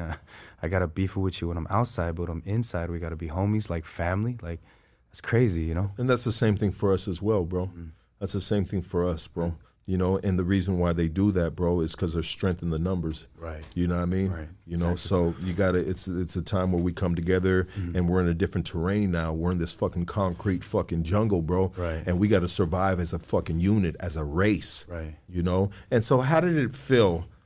I mean, was there ever any like inner within the other car, bro? You know what I mean? You have, you got the homies from AB, you got Waching, you got Black Dragon, but then we have all these kind of like other dudes, dog. Yes, you know what I mean? And so who runs that Ramfla, dog? You know what I mean? Or is it kind of like whoever's there got seniority type of thing? Exactly. It's just a seniority thing. That's it. Yeah. It's not really as organized as you guys are, honestly, but it's just a seniority thing. And like I said, it comes back to our culture. We just respect our elders, and we don't rob old people. We don't, you know what I'm saying? So we are people who try to give them the utmost respect. So even though they're OGs from hoods that we never heard of, we kind of just have them as a representative, and that's pretty much it. And so when it comes to the prison system, the others are basically, if potential war hits the yard, the others usually side with the brothers, with the blacks. Yeah. And I mean, how was that? Like, cause I always seen on the yards, bro, the Asian dudes were always just like, they were just like super cool with them dudes. Like, and you know, and I get it, bro. You know what I mean? You know, you guys are, you know, kind of on the same team almost in certain situations, right? Yeah. You know, and how was that? Was that a big culture shock to you as well? Of course. Growing up in Alhambra where there's no blacks. No blacks, bro. No blacks, yeah. Yeah, it was a culture shock. And like, yeah, when they laced me down about that stuff too, I was like, wow, that's crazy, you know? But yeah, them too, you know, they were pretty cool and you know, so we just, yeah, we usually roll with them, but some yards it wasn't like that too. I mean, some yards they rolled with the essays too. I mean, others rolled with the essays too. And, yeah, absolutely. Right? So I mean, it just depends on where you're at. So and how did you like? I mean, growing up as a watching, and you said previously, bro, that you guys didn't get along with nobody, bro. Right. I mean, you guys wanted all the smoke. Yeah. You guys weren't tripping, bro. You guys were a force to be reckoned with, dog, and I know that too, bro. You know what I mean? And I give you guys your respect and all the above, bro, on that, bro. As a unit, as a culture, bro. You know what I mean? Just being strong within each other, dog. You know, me as an outsider, I always recognize that, dog. Right. You know what I mean? I lost a little bit of my train of thought, dog. You know what I mean? Thank you, brother. You know, but what did you? No, I don't remember. I'm sorry, bro. What did you think about the essays, dog? You know what I mean? You know, what did you think about these dudes, dog? These guys think they're fucking running everything, bro. They're talking about that's my table, that's my bar, whoop whoop. These are, you know what I mean? Whoop whoop whoop. You know what I mean? Like these dudes, you know, like did you ever create any relationship with homies in there? Of course. You know, actually, I respected you guys, bro. You know, when I was younger, I had a little bit of a hatred, right? To be honest, because I was getting punked and, you know, like people were jumping us. Like I got jumped at 10 years old. And bro. It wasn't even for being from the Watchings. Right? It was just being Asian. Exactly. It was just being slanted eye and having a fucking bowl cut. Right, exactly. And it was like, bro, what the fuck? Yeah, 100%. So, but when I went in there, I saw how you guys ran stuff. I got to give it to y'all, man. Honestly, I was like, damn, you guys definitely had everything. You guys worked out 2 and 2, you know, you guys like, and then, you know, in the morning they'll do like the roll call, like, buenas, you know, whatever, like, yeah. And I was like, damn, that's what's up, bro. Like, very respectful people, actually, if you think about it. I think within the homies, it really sets a tone, dog. And I think it goes a lot further than what we even imagine sometimes, dog. Mm-hmm. It gets like, translated down to the other cars, dog, 100%. Where they're just like, damn, if these dudes are this fucking militant, this fucking organized, this together, hey, bro, we need to step our shit up, dog, because 100%. It's survival of the fittest, bro. Yes, 100%. You guys definitely set the trend. 100%. Anyone who doesn't know, you know, it's crazy, bro. It's a California thing. It's really probably through the feds, too, as well, but it's an amazing, and when you look at it, you're like, man, these dudes be... You know, you guys clean house, bro. Like, legit, you know, and I'm like, wow. So it kind of taught us, again, how to move and how to carry ourselves. Not to just talk all this, you know, like I'm all big and bad, but to move as a unit. And I learned a lot of that organization and stuff like that, actually, inside of there. Were you a leader in there? No, I mean a leader as in where, check it out, bro. Yeah. This might have came out wrong, bro, but I mean in regards to other people looking up to you, and potentially asking you for advice. Hey, Johnny, what's up, dog? Hey, dog, blah, blah, blah. Yeah. In that case, yeah, absolutely. Because you're already a YA baby, bro. Yeah. And now you're in the prison system. I mean, 8 years. Let's get back into those 8 years, bro. I mean, when did you settle down in there, bro? Like, what year? How many years did it take you to settle down in there? 2 years. 2 years to settle down? To settle down and just kind of program, and then... And the funny thing is, after that, we got like, I think a few months after I settled down and found my footing, we got shipped out. You got shipped to Mississippi, Tallahatchie. How was that, bro? Because I garbage, bro. It was garbage, man. Yeah, because I heard about when they were sending all the you know, a lot of CDC to other states, bro. These are privately owned prisons. You got these basically security guards, Walmart security guards, right? You got Walmart security guards taking care of these, trying to fucking manage these dudes from California, which when it comes to prison, bro, these dudes are the cream of the crop. I don't give a fuck if you fucking Asian, black, Mexican, white. These dudes are professional motherfucking dudes. These dudes come, all the movies you watching about prison, these are what these dudes are coming from, you know what I mean? Sure. On a whole nother level, but I'm just saying, dog, like I heard they had like fucking video games. Mm-hmm. Yeah. I mean, it was really like, did you hate it? I hated it because I was away from the family, the homies and everything. Yeah. But I loved it in terms of living there, that the cells were bigger. I mean, still 270 and all that, but man, they had like Xboxes and stuff.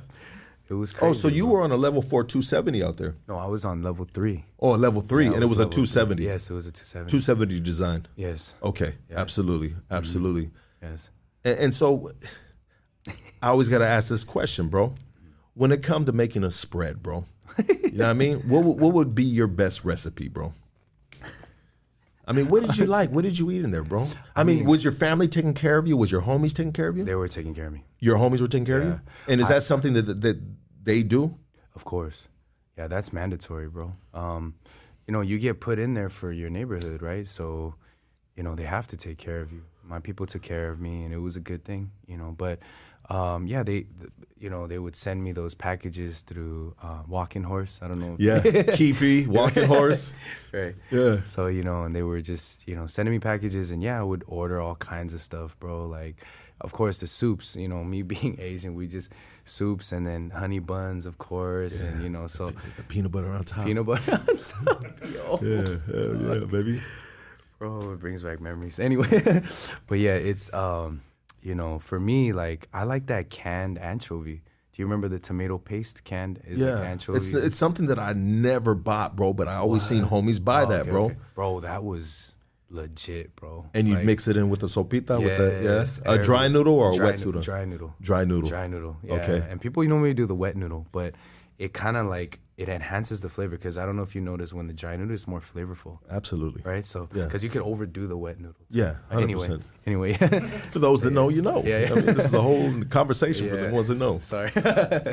Yeah, but yeah, it was like that, bro. So, yeah, once we got there, you know, my family did visit me one time out of like all the years that I was there. I paroled out of CRC Norco. So yeah. What was your mom? Would your pops visit you as well? Nah, he would never visit you. It was too much for him. It's too much for him. He came one time when I was in Ironwood. He just stayed outside, bro, like in the car and stuff, and he was just crying, man. Like I seen him, you know, when you go back to the yard and stuff, and you could see the parking lot there on C Yard, and he was just crying, bro. Like, and I was like, dang. So my dad, he just couldn't. Like, he never said I love you or anything, but I could tell, bro. It ripped him apart, bro. Yeah. Absolutely. And what were the so your mom was visiting you, and what kind of like words would she have for you? You know what I mean? Was it you said she was heavily a Buddhist. Yeah. I mean, was it a lot of maybe scripture, or just how to navigate mentally, spiritually? Yeah, she would give me some chants at the time, and I wouldn't do them, to be honest. But you'd tell her you do them, of course. Yeah, of course. But and then one time, you know, she converted into. Well, I found out that she had converted into Christianity, and then she started to ask me for the Bible, because we, you know, in the visitation they have Bibles and stuff like that. So yeah, it went. But we'll get into that later. But basically, she, you know, kind of like. Planted some words of hope for me. Absolutely, bro. And so while doing these 8 years, you're sentenced to 12 years, you get your footing 2 years into your bid, bro. I mean, what were things that occupied your mind while you were in there? Reading books like The Art of War, even though it was technically illegal. I don't know about in your place, but where I was at, you couldn't have that book, bro. Yeah. And reading, I know, like reading the Bible time to time, and certain books, like they had like Automatic Millionaire. They had like all these investing, but they had a lot of books actually. So reading books and working out, you know, at the time I had like a prison body, you know, burpees and all that stuff. So they put us on that, getting your own program basically. Yeah, things like that. And just visits, bro. Visits and letters, where everybody knows that tops everything. That's the best therapy basically. So being the fact, bro, that you were still a virgin, bro. You were still a virgin. I hate to hit that again, bro. But like, did you have mail coming from females out there? I mean, who was writing you? What kind of letters? Yeah. We had pen pals and stuff and different women, and we had visitations too from other, girls and stuff like that. They would come with my brother, or they'd come with, just like my mom sometimes, and just random people. But it was never like anything. I didn't have no conjugal visits or anything like that, But yeah, that was that. Yeah, absolutely. Did you ever get into any type of like pinochle, poker? We played pinochle, but I wasn't really into that, honestly. Like, I don't know what it was, but, my dad was he gambled a lot too. So I just had that natural kind of like, I don't know if you could call it hatred, but just that resentment towards things like that. Like, I didn't really drink much as a person too. You know what I'm saying? Because seeing him doing all that, it just pissed me off, and I didn't want to be like him. But of course, I drank. I'm not saying like I didn't, but I wasn't on that level of like just throwing back shots and like getting twisted and stuff like that. Yeah, like Pruno on the yard. Pruno, I never really messed with, honestly. No, yeah. And that stuff, some of that stuff was strong, bro.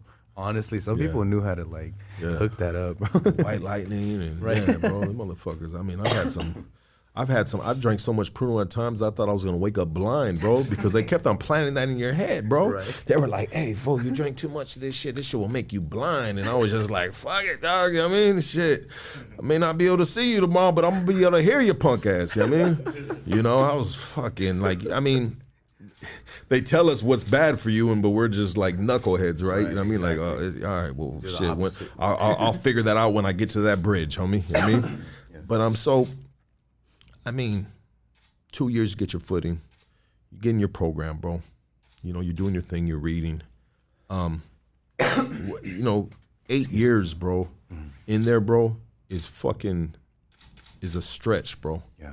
Absolutely. So you had to go through some phases in there, bro. I mean, did you ever have to deal with any kind of like riots or anything like that? I have, yeah, of course. I mean, everyone has been through that, but I have a couple times, and it was crazy, bro. The best way I could put it was just like, I don't know. I've seen riots and stuff like that in YA, but this type of stuff was crazy, bro. Like seeing the whole yard just like go at it, man. Yeah. Well, you got infantries, you got fucking armies. Straight up. People would wear like extra, I was being laced up on the extra clothing. Yeah, the fucking magazines in your fucking waist. Bro, I was like, damn. Me and the homies used to clown about that, bro. Because we would get Title 15 books, bro. Remember the Title 15 books? Yeah. We would put them out on the homie road, be like, "Hey, dog, I'm ready to go, dog." You know what I mean? But nobody ever really went out there. I think a couple of the homies I heard doing that, dog. But, I mean, you had to be like, if you're a homie, bro, you had to be like maybe fucked up, bro. Yeah. And maybe you potentially on bad standings because you slipped up and did some stupid ass shit. Stuff, yeah. Maybe not pay a dope debt right. is a big one sometimes. That's a big one, yeah. Definitely. And maybe I was never in that situation, or that position, but maybe you motherfucker that are listening right now at one time lined your shit up with Maximum magazines and Title 15s. Remember the Maximum magazines, dog? Yeah, dog. Fucking everybody jacking off to them goddamn things, dog. God damn it, dog. But what you hear about sometimes is real shit. I mean, but I think when it comes to the homies and certain, we have like a bravado. You know what I mean? Like, man, fuck that dog. You know what I mean? Yeah, for sure. Bro. Come get this motherfucking six-pack, homie. This shit. Nah. But so let's talk about the changes, bro, that you went through within those 8 years, because there were some big changes. Is that correct? Yes, absolutely. Yeah, let's get into that. I went in there with a lot of emptiness inside of my heart, bro. Like, as time progressed, I don't know how. It doesn't matter how gangster you are, and everyone listening and stuff. Everybody goes through that phase, bro, of like regretting and thinking about it, and you have that timeout moment, And so I had that hit me, and I was like, man, my family, because my parents were still in Section 8 at the time, right? So they were poor, and I'm at that age where I'm supposed to be helping them now, especially in a traditional Chinese culture. Yeah. My mom wasn't, my beautiful mom, man, but she wasn't trying to be like disrespectful or make me feel guilty, but she would try to hide it from me, the financial struggles. But actually, it was hard for her, She would be like, oh, I need some help, you know, your father's doing this and doing that. So I felt a lot of that, like, man, I need to be helping her out, and I'm in here, like, what can I do, you know? Try to do a little hustles in there, but there's nothing you can do to actually have a full-time job, like, or support them like if you had a full-time job, you know? So yeah, I was that was weighing down heavy on me, and I started to kind of think about what led up to my life, like what made me become like this, you know? And I had a lot of hatred towards my dad too. Like, man, if I wasn't getting beat up as a kid, you know, if I wasn't getting picked on by essays and, you know, like this neighborhood and that neighborhood, and like, man, I just started blaming it came to that point where I was like trying to have that victim mindset. But then, you know, I couldn't get out of it. Honestly, I was like, man, whatever, dude. Like, I didn't want to program. I didn't want to do anything. I just like didn't want to go out in the day room, all that. It was just starting to get to me, you know, mentally you're trying to crumble inside. And this is just being real, you know, but at the end, you know, the things that helped me was my mom, bro, coming and giving me the verses and stuff like that, you know, and I didn't understand it, but, you know, I was reading it, and it slowly started to kind of click to me what was happening, and, you know, why I was living the way I was, and why I experienced such trauma and frustration and things like that. So yeah, that's what I was doing, that like a roller coaster type of thing, feeling good one day, feeling bad one day, feeling good one day, like that. So you were trying to find like a mental foundation, bro, yes, that you can sit on, and you know, one thing that people don't know, bro, that if you do time, I mean, it's just you inside of your head. Yeah. Of course, you got all this fucking this zoo going on around you, but if you can't figure out what's going on inside within yourself, bro, you can potentially self-destruct when you're already in a construction zone, so to speak. You know what I mean? A destructive zone. Mm-hmm. You know, yes, that is very volatile, an environment that is very volatile. So if you can't find foundation within your own soul, your well-being, bro, right. then it can be hard time. Yeah. And so it sounds like you were going through some hard times, bro. Yeah, absolutely, bro. I was reaching that position of like, you know, not wanting to live and stuff like that. You know, I don't know. I felt like I didn't want to live, but I also couldn't die. I don't know if you ever felt like that. But, 100%. Right? One minute it's like, you know, man, I don't want to live because I don't have nothing to live for. Yeah, I have my family, but other than that, like, you know, what's going on? You know, like, this is not the life that I want. And then another part of my heart is like, man, you know what? Like, if I die though, I may go to hell, or I may, you know, like be just like I was fearful of that too, honestly. And you know, I couldn't live, I couldn't die, and I felt like at that time it was like the first time I felt true misery, bro. Like I was miserable. Like, damn, man, I don't know what to do, bro. And I just felt like this emptiness in my heart, bro. This pain that it was like somebody was stepping on my chest all day, 24/7, and I couldn't even be like, I couldn't even do that. You know? It sounds like you were you had a lot of anxiety going on. Yeah, it was like that. I mean, did you ever seek medical attention while you were in there? You know, I didn't actually, because I thought that was like a punk move. Honestly, it's frowned upon in there. Yeah, it's frowned upon in there. So I just kept it all to myself, and I think that's where I was imploding. But people didn't know. You know, I'm very mellow and chill, but you know, I'm the type that when I get crazy, it just all comes out. Right? What pisses you off? Me? Yeah. I mean, I've always had an anger issue. You know what I'm saying? So for me, like, a mellow dude with an anger issue is a dangerous dude. Yeah, it's crazy. Because when a mellow dude gets mad, we got a problem. Yeah. So I can imagine your energy, bro, is very like. Is very pure, and like you said, bro, people. I'm sure the frequency is going straight through this fucking camera, this fucking live feed right now, bro. I mean, have you always had this type of frequency, this energy that you have right now? Yeah, I've always been cool. Very, very even kill, cool. Yes. But if you piss Johnny off, we got a problem. Yeah, I think for me, what pisses me off is because I thought I was a good person. So like, when people would mess with me, then that's when all my demons would come out. You know what I'm saying? Like, you're fucking with a good dude. Yeah, and stupid fuck. Yeah, and that's the crazy part is like that. That's kind of part of a victim mentality, I would say. Like, okay. Oh, I'm a cool dude, you know. So you know, I it's kind of like when people say like me, I don't ever have a problem, right? I don't ever have a problem with people, but I had that mentality. When you say I have a problem, then I'm like, no problem. You know what I'm saying? Like, that's how I've always been. I never started stuff, but I like to handle things. And I think that's what caused me to be a very, like, angry individual. Because people will, like, I'll go from 0 to 100. And people Passive-aggressive? Yeah. They'll be like, damn. And I can see, you know, because I like to be a cool dude and be chill and be, you know, very solid with people. But when I see them take my kindness for weakness, that's when all that stuff comes out. And, you know, that's, yeah. Absolutely, that's the bro. real. Yeah, don't take a motherfucker's kindness for weakness, dog. I mean, I think in general across all levels of life, bro, that is frowned upon, dog. Mm-hmm. You know what I mean? Any man, dog, is you can potentially back him in a fucking corner, dog, and you back a dog in the corner, you're going to get bit, homie. 100%. Yeah. Yeah. So let's keep on talking about you trying to find your footing.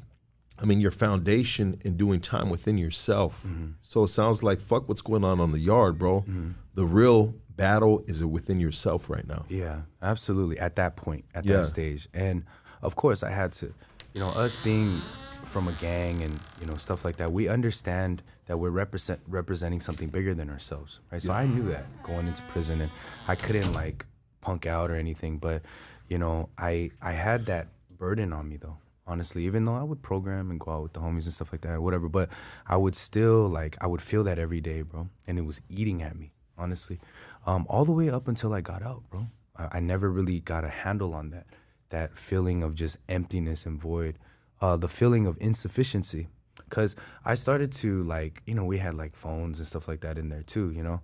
And I would do Instagram, or not Instagram, MySpace and stuff like that, you know? And I'm looking at people's feeds, and I'm looking at my homies, and I'm looking at even people who are non-affiliates, and they're making careers for themselves.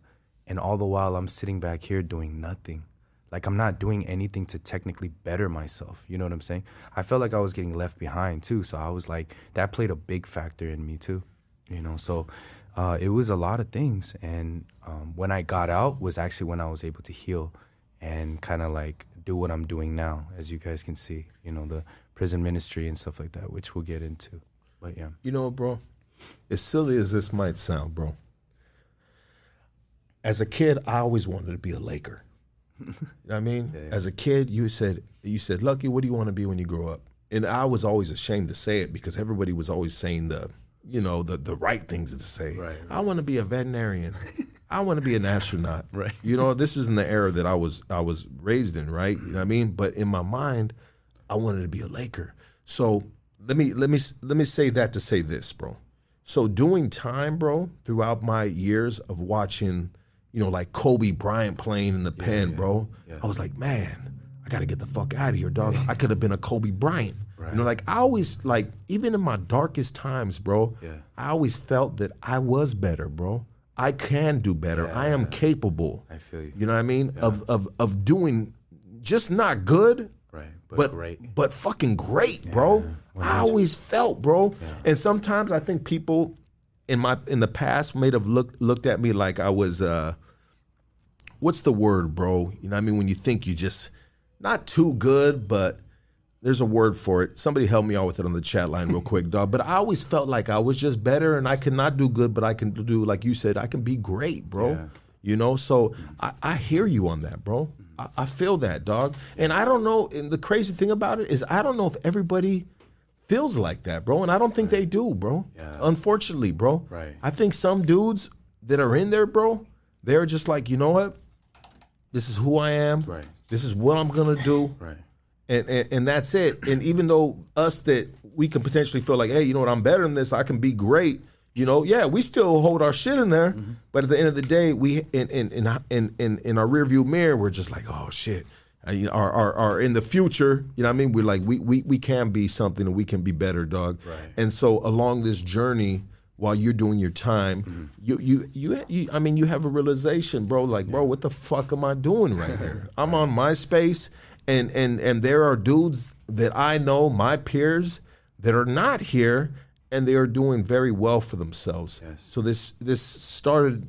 You started thinking in your head, hey. Yeah. I started thinking, you know, I have a brain, bro. I'm not an animal. You know what I'm saying? But of course, I couldn't, you know, express that, and I felt like that was so toxic too. Because a lot of times you could, you know, if you're out, you could pull somebody aside, or if it's an OG or whoever, you could kind of express those things, you know. But I mean, out in there, it was just not possible, bro. You know, it kind of looked weak at the time, you know. So I did try to, you know, do church and things like that in there, but it just wasn't working out for me, honestly. So you started doing church in there, huh? Yeah, I did a little bit of church. Christian church? Christian church, yeah. And, you know, when I was going in there, I had conflict, bro, in my heart because, for one, I was Buddhist, so I had that lingering feeling of, man, Buddha is not going to be happy about this, bro. Like, you know, and that was my belief at the time, you know, but I kind of ignored that at one point, and I just kind of tried to go. And then when I was listening to, like, the pastors and the chaplains preach, they kept saying that you're a sinner, you know, you got to repent.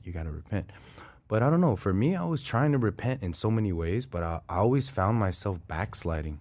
And I always found myself sinning actually more. Like, it was weird. The more I tried not to sin, and like I didn't, because back then they don't teach you really about sin in terms of like Buddhism, right? I mean, there's good karma back, but there's no word of like sin, right? Like, you don't, it's just like doing good or doing evil, basically. So I was trying to get used to that. And the more I realized, like, you know, there was a verse that stuck out to me. Like, if you lust after a woman, you've, like, in your heart, you've already committed adultery.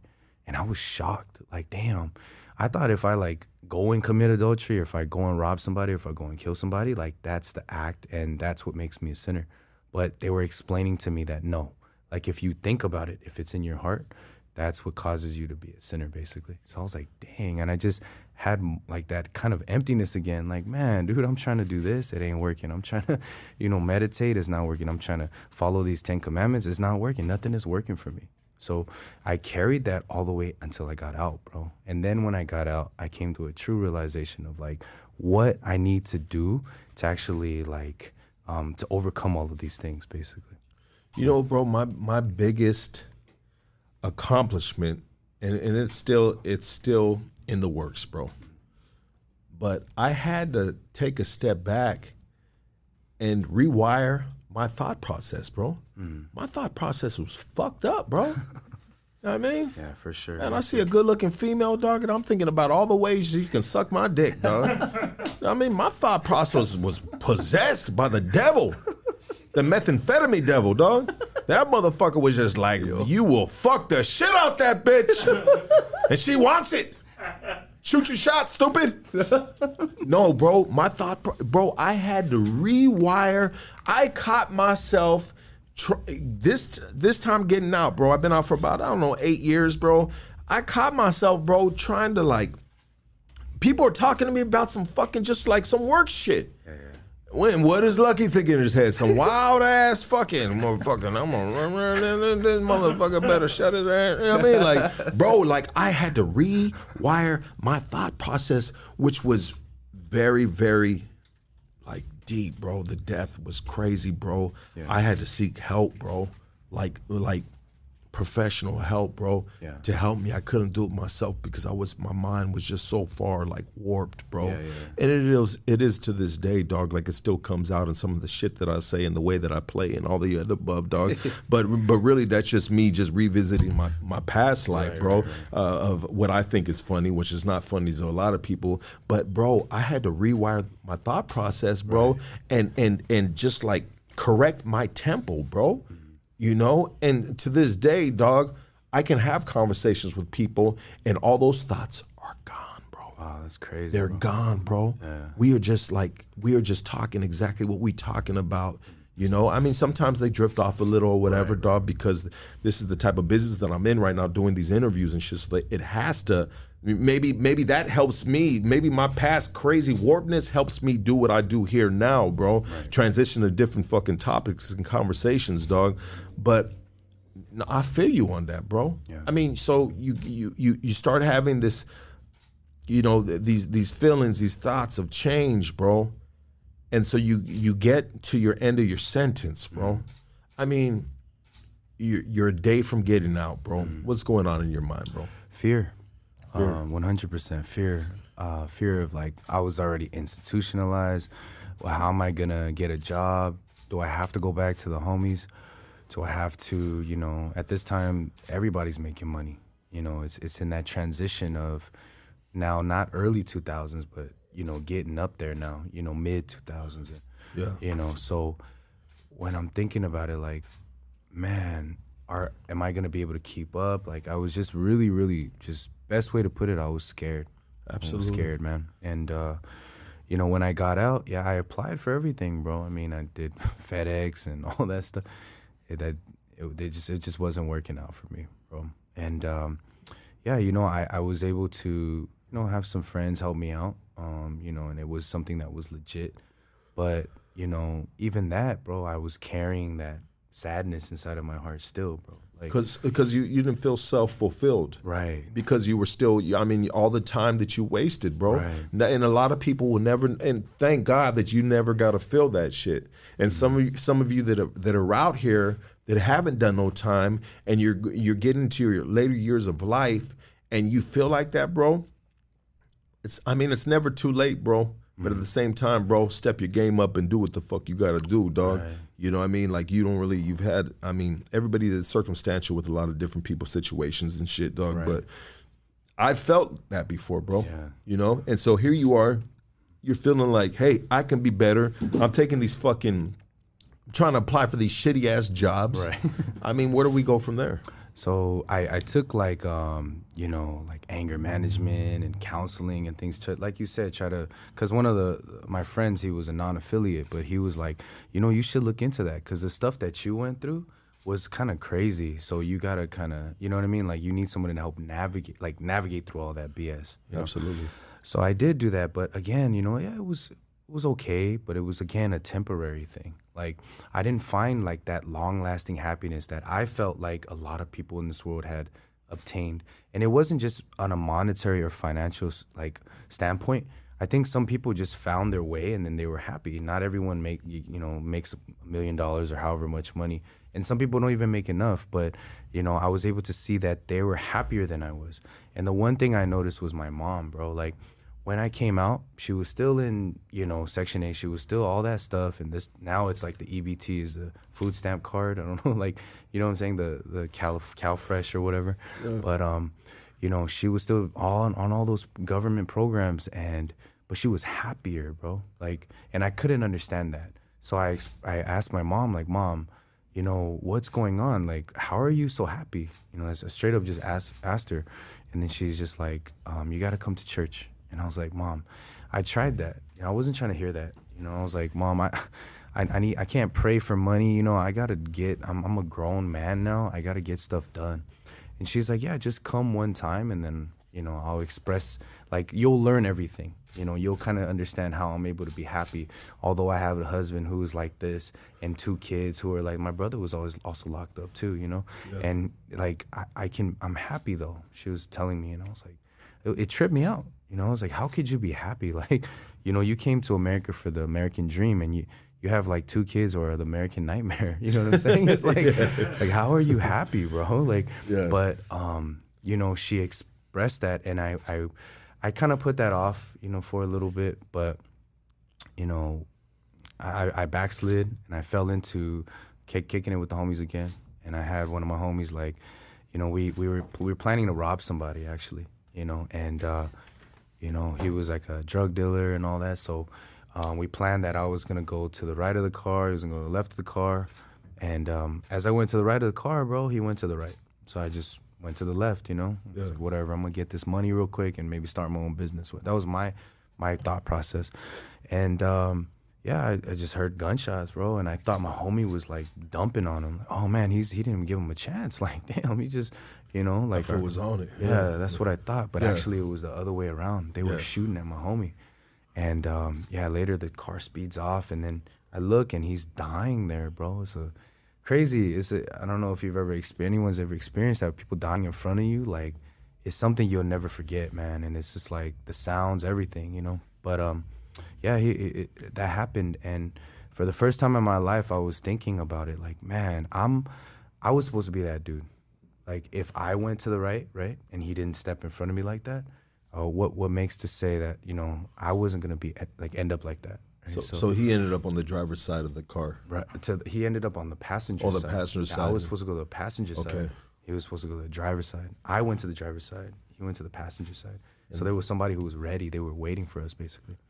And and you know, I was, from then on, my mom, you know, she had heard everything, all that stuff, and she was like, you know, it would be really sad. She said one thing, you know, it would be really sad if you lived your whole life, right, and you just went, like, you lived your whole life in this sadness, frustration, anger, depression, and then you just burn in hell after that. Like, and I was just, that one word just kind of woke me up a little bit, like, damn, that's true, you know? And she was like, so I think you should come to church with me. And at that time I did, you know, I went with her, and yeah, the pastor laced me up on some stuff. But that was the pivotal point in my life that kind of made me change, was that death, actually. My condolences, bro. But at the same time, Thank you. we all have pivotal moments in our life that just, you know, helps us see a clearer picture, bro. Mm-hmm. You know, a clearer picture on to where we need to be at, bro. Right. You know, and that could, like you said, bro, that could have easily been you, bro. So, Yeah. so the homie that got shot, he passed on. Yeah. Wow. Yeah. He did. And at the end of the day, you think about it, bro. You think about it. Well, how much money were we going to get? Right. You know, how much money were we going to get? I mean, okay, so was that money worth Not at all. the homie losing his fucking life? Not at all. Yeah. Yeah, you know, and so we gotta ask, some of us gotta ask ourselves that right now, you know. You know, what we're doing in our life right now, is that, like, is it worth life? Is it worth not taking care of your kids? You know, sometimes you gotta just fucking suck it up, bro, and take the lower paying job, bro, and take the low road for the high road, right? Right. Yeah. Yeah. So that happens, bro. Yeah. You go to church, bro. You talk to the pastor. Is that what you said? Right. What kind of words did you remember? What kind of words he had for you? I do, bro. I do. So the first thing he asked me was, "Are you a sinner?" I said, "Of course." Like, who isn't a sinner? And he had a big old smile on his face. It was weird, bro. He was like, "Are you a sinner?" You know, and I'm just like, "Yeah." And then I'm looking at this dude, and I felt a little disrespected, because I'm all, you know, at that time I was bald and still tatted down, and he's this dude with the fresh cut and suit and all that, and I'm like thinking, man, yeah, you may not have sinned like me, but, you know, whatever. But anyway, so he told me, you know, that how do you know that you're a sinner?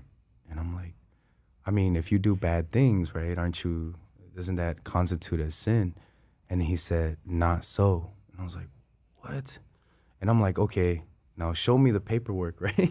Yeah. Through the Bible or whatever. Like, Yeah. So he showed me that he explained that sin is not what we think it is. We think like backsliding, we think lusting and stuff like that is sin. But he said those are just the symptoms of sin, right? So he was saying that sin was inherited to us through Adam. Yeah. That's what he was saying. So he's like, if you believe that the world started with, you know, Adam and Eve, then just like you, he said, you're Chinese, right? So you didn't choose to be Chinese. You were born that way. Your father was Chinese, his father, et cetera, et cetera. It was inherited. So he said, likewise, you were born a sinner, and that's why you do these things. It's not because you do these things, you become a sinner. And that's what he was expressing to me, you know? So for the first time, I was able to see, like, man, okay, so I'm a sinner, but by birth, not just because I did those things. And then he used the analogy of an apple tree. You know, he's like, if you plant the seeds in the ground, and if you water the apple tree, and then after a couple of years, it's going to only produce what kind of fruits? I said, apples. And then he said, let's say the apple tree tries as hard as somehow, can it produce mangoes? No. Can it produce oranges? No. Well, you're the seed of sin. So, yeah, when you were a baby, you didn't see your sin. You're all cute and whatever. But as you grew older, you fell into that lifestyle, didn't you? And I was like, yeah, that's true.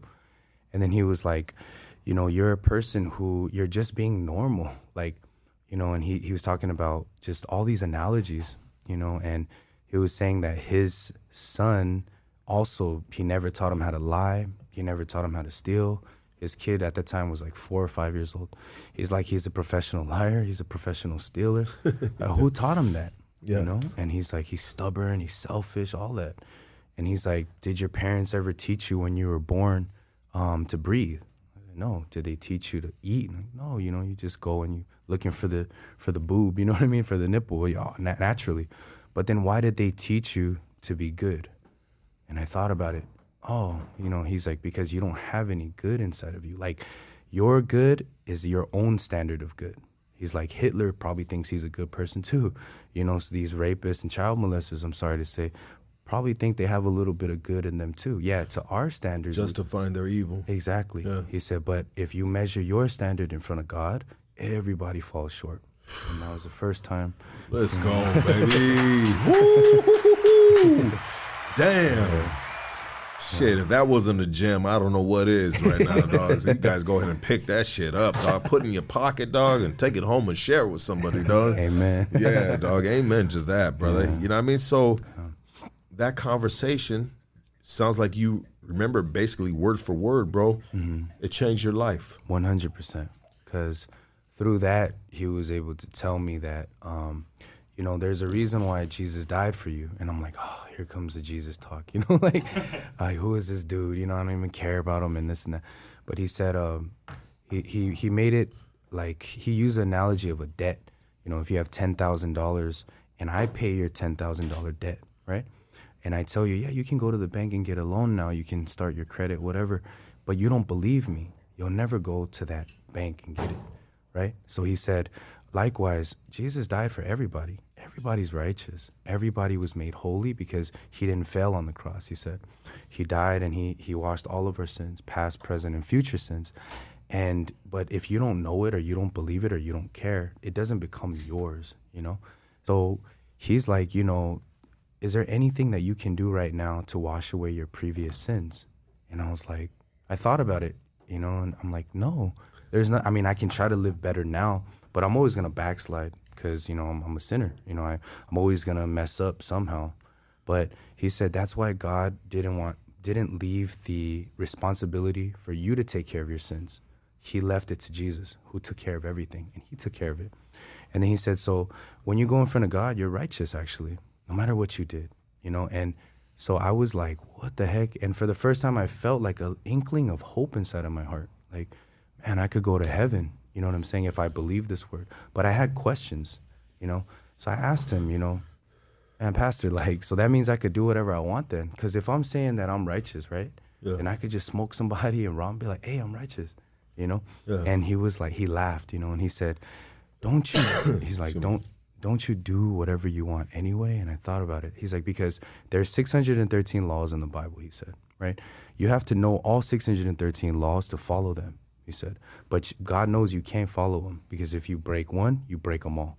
So he said, if you follow 612 laws and you break the 613th, you broke them all. That's just how God's standard is, he said. So you can't follow the law and do good and make your way to heaven, he said. Otherwise, he didn't have to send his son to die for you. If you could do that, he said. So what you have to do is you have to realize that, he said, take Hitler, for example. Hitler sins how everyone, he killed everybody, did whatever he wanted to do, right? And he says, take someone like a priest. The priest has tried all his life to not be a sinner, right? And at the end of the day, Hitler obviously has sin. But what about the priest? He also has sin, he said, right? So if you have sin in front of God, even if it's this little, you're going to hell. That's what he said. So he's like, that's why God is not putting it on who does a better job. It's not a business transaction. Okay, you did good, you could come up. Or you didn't do good, it's not like that. He wanted to give us grace. He made us perfect forever. And he showed me the verses, Romans 3:23, 3:24, Hebrews 10:14, 10:17. So when I seen that, I was like, man, this is crazy, you know? But I had those thoughts again, like, man, okay, but isn't this book written by man? It's like, you know, like thousands of years old, like they could have tweaked it, they could have did this and that, you know? But he expressed to me like this, if you're an imperfect person and you're trying to understand things with your imperfect mind, he's like, do you think you can truly understand something? And then I thought about it like, no. He's like, can you perfectly understand something? And I was like, no.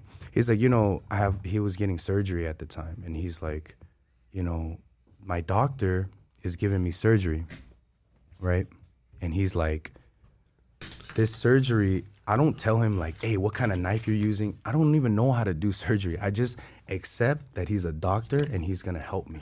That's it. He's like, I don't try to understand it, right? You're trying to put your faith into another man that you believe has the qualifications to take care of you because he's in that position, right? Exactly. Yeah. So he said, but what we do is we like to question God. We like to question things that we don't understand, right? He said, it's not about questioning, but accepting, right? He's like, you know, and he gave me the exam. From there, he gave me my first task. He said, how is your relationship with your father? I said, it's horrible. You know, my dad was an alcoholic. He's like, I know your story, you know. What I want you to do is go to your father and apologize to him.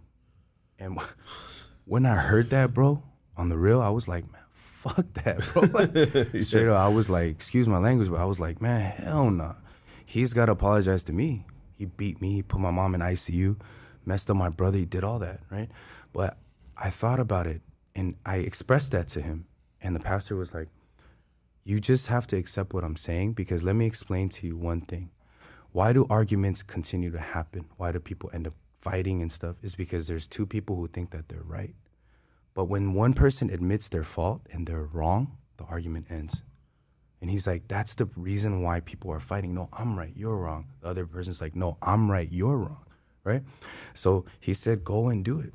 So I mustered up my courage. I put my heart down like, man, this fool don't know nothing. He's some Asian dude who's telling me this. Man, I don't want to listen. But I just put that down and I was like, look, I'll give it a try. So I went over to got my phone and called my dad and said, let's go eat, Pops. And he was shocked too. Like, what do you mean? You know, like, are you okay? You on drugs or something, you know? Yeah.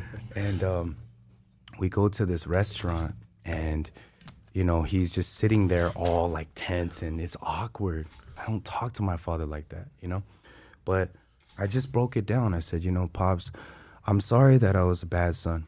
I'm sorry that I went to Y. I'm sorry I couldn't help you and Mom. I was in prison. I apologize for all of these things, sincerely. And he just started crying, bro. He started crying. And he said, no, son, I'm a bad father. I messed up. I'm so sorry for everything that I did, and I truly do love you. And at that point, we hugged, we cried, bro. And that one word, it broke everything. It broke all of that stuff, bro. Honestly. Damn, and now me and my father have a great relationship. And I learned something. It's not about understanding. It's not about filtering, I'm right. But understanding that my filter is broken and I need to accept the guidance of somebody who reads the Bible, who understands God. Because he told me, you guys in prison don't like flip-flops. You guys are all about your word, right? Because he's worked in prisons too. And I said, yes.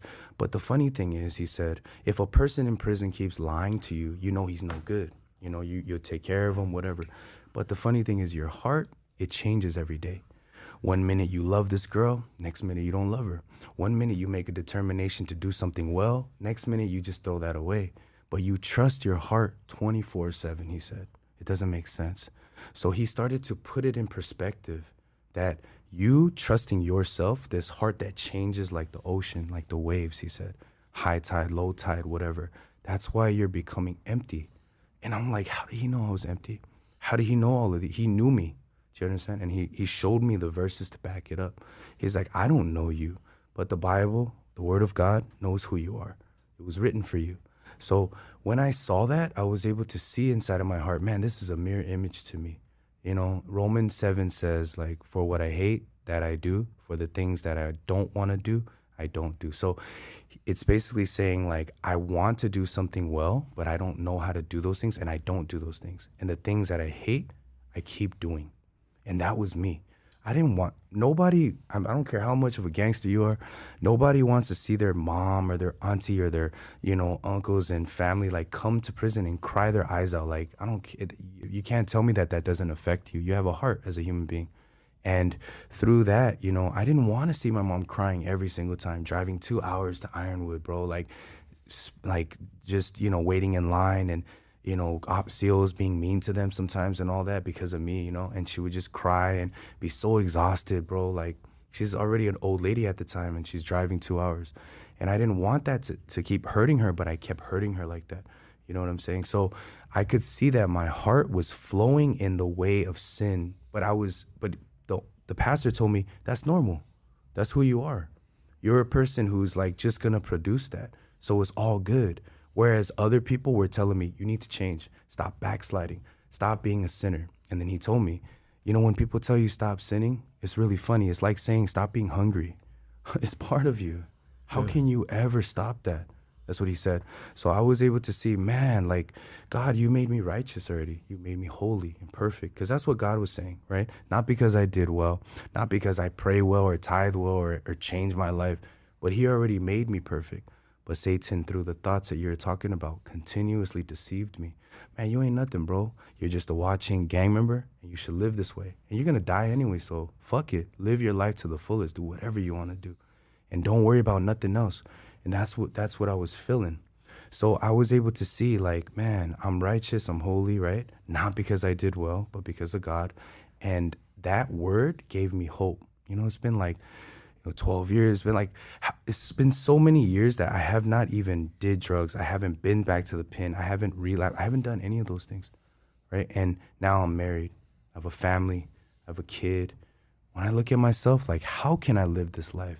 But nothing, like I said, anger management, counseling, none of those things rehabilitated me. Nothing could get rid of that emptiness that I'm going to go to hell and this is just my life, this up and down life that it's like so depressing. But the one thing that changed me was that word, which said, you're righteous. Hebrews 10:14 says, for by one offering we are perfected forever, them that are sanctified. So he said one offering, which is Jesus Christ, perfected, which is in past tense, meaning already made perfect. And then it says forever, which means eternally, right? So if we're perfect forever in front of God because Jesus didn't fail, then how can I say I'm a sinner? That's like slapping him in the face. Yeah, you know, I backslide all the time. But don't you think God knows that? He knows how we're going to be. He knows how we are as human beings. And he loves us. That's why he's given us these, you know, he wants us to come to that conclusion that we can't do it ourselves. And that's what like, no matter what I did, I couldn't get myself out of that slump. So what got me out of it was that word, bro. And yeah, people say, oh, it's written, you know, thousands of years ago. Oh, you know, these are white people. And like all that I drown out because the word, no matter what, it never changes. Like if I go and commit a sin and I look at the word 100 days from now, it'll still be the same. It'll still say that we're perfected forever because that's God's heart. He doesn't flip-flop. God damn it, dog.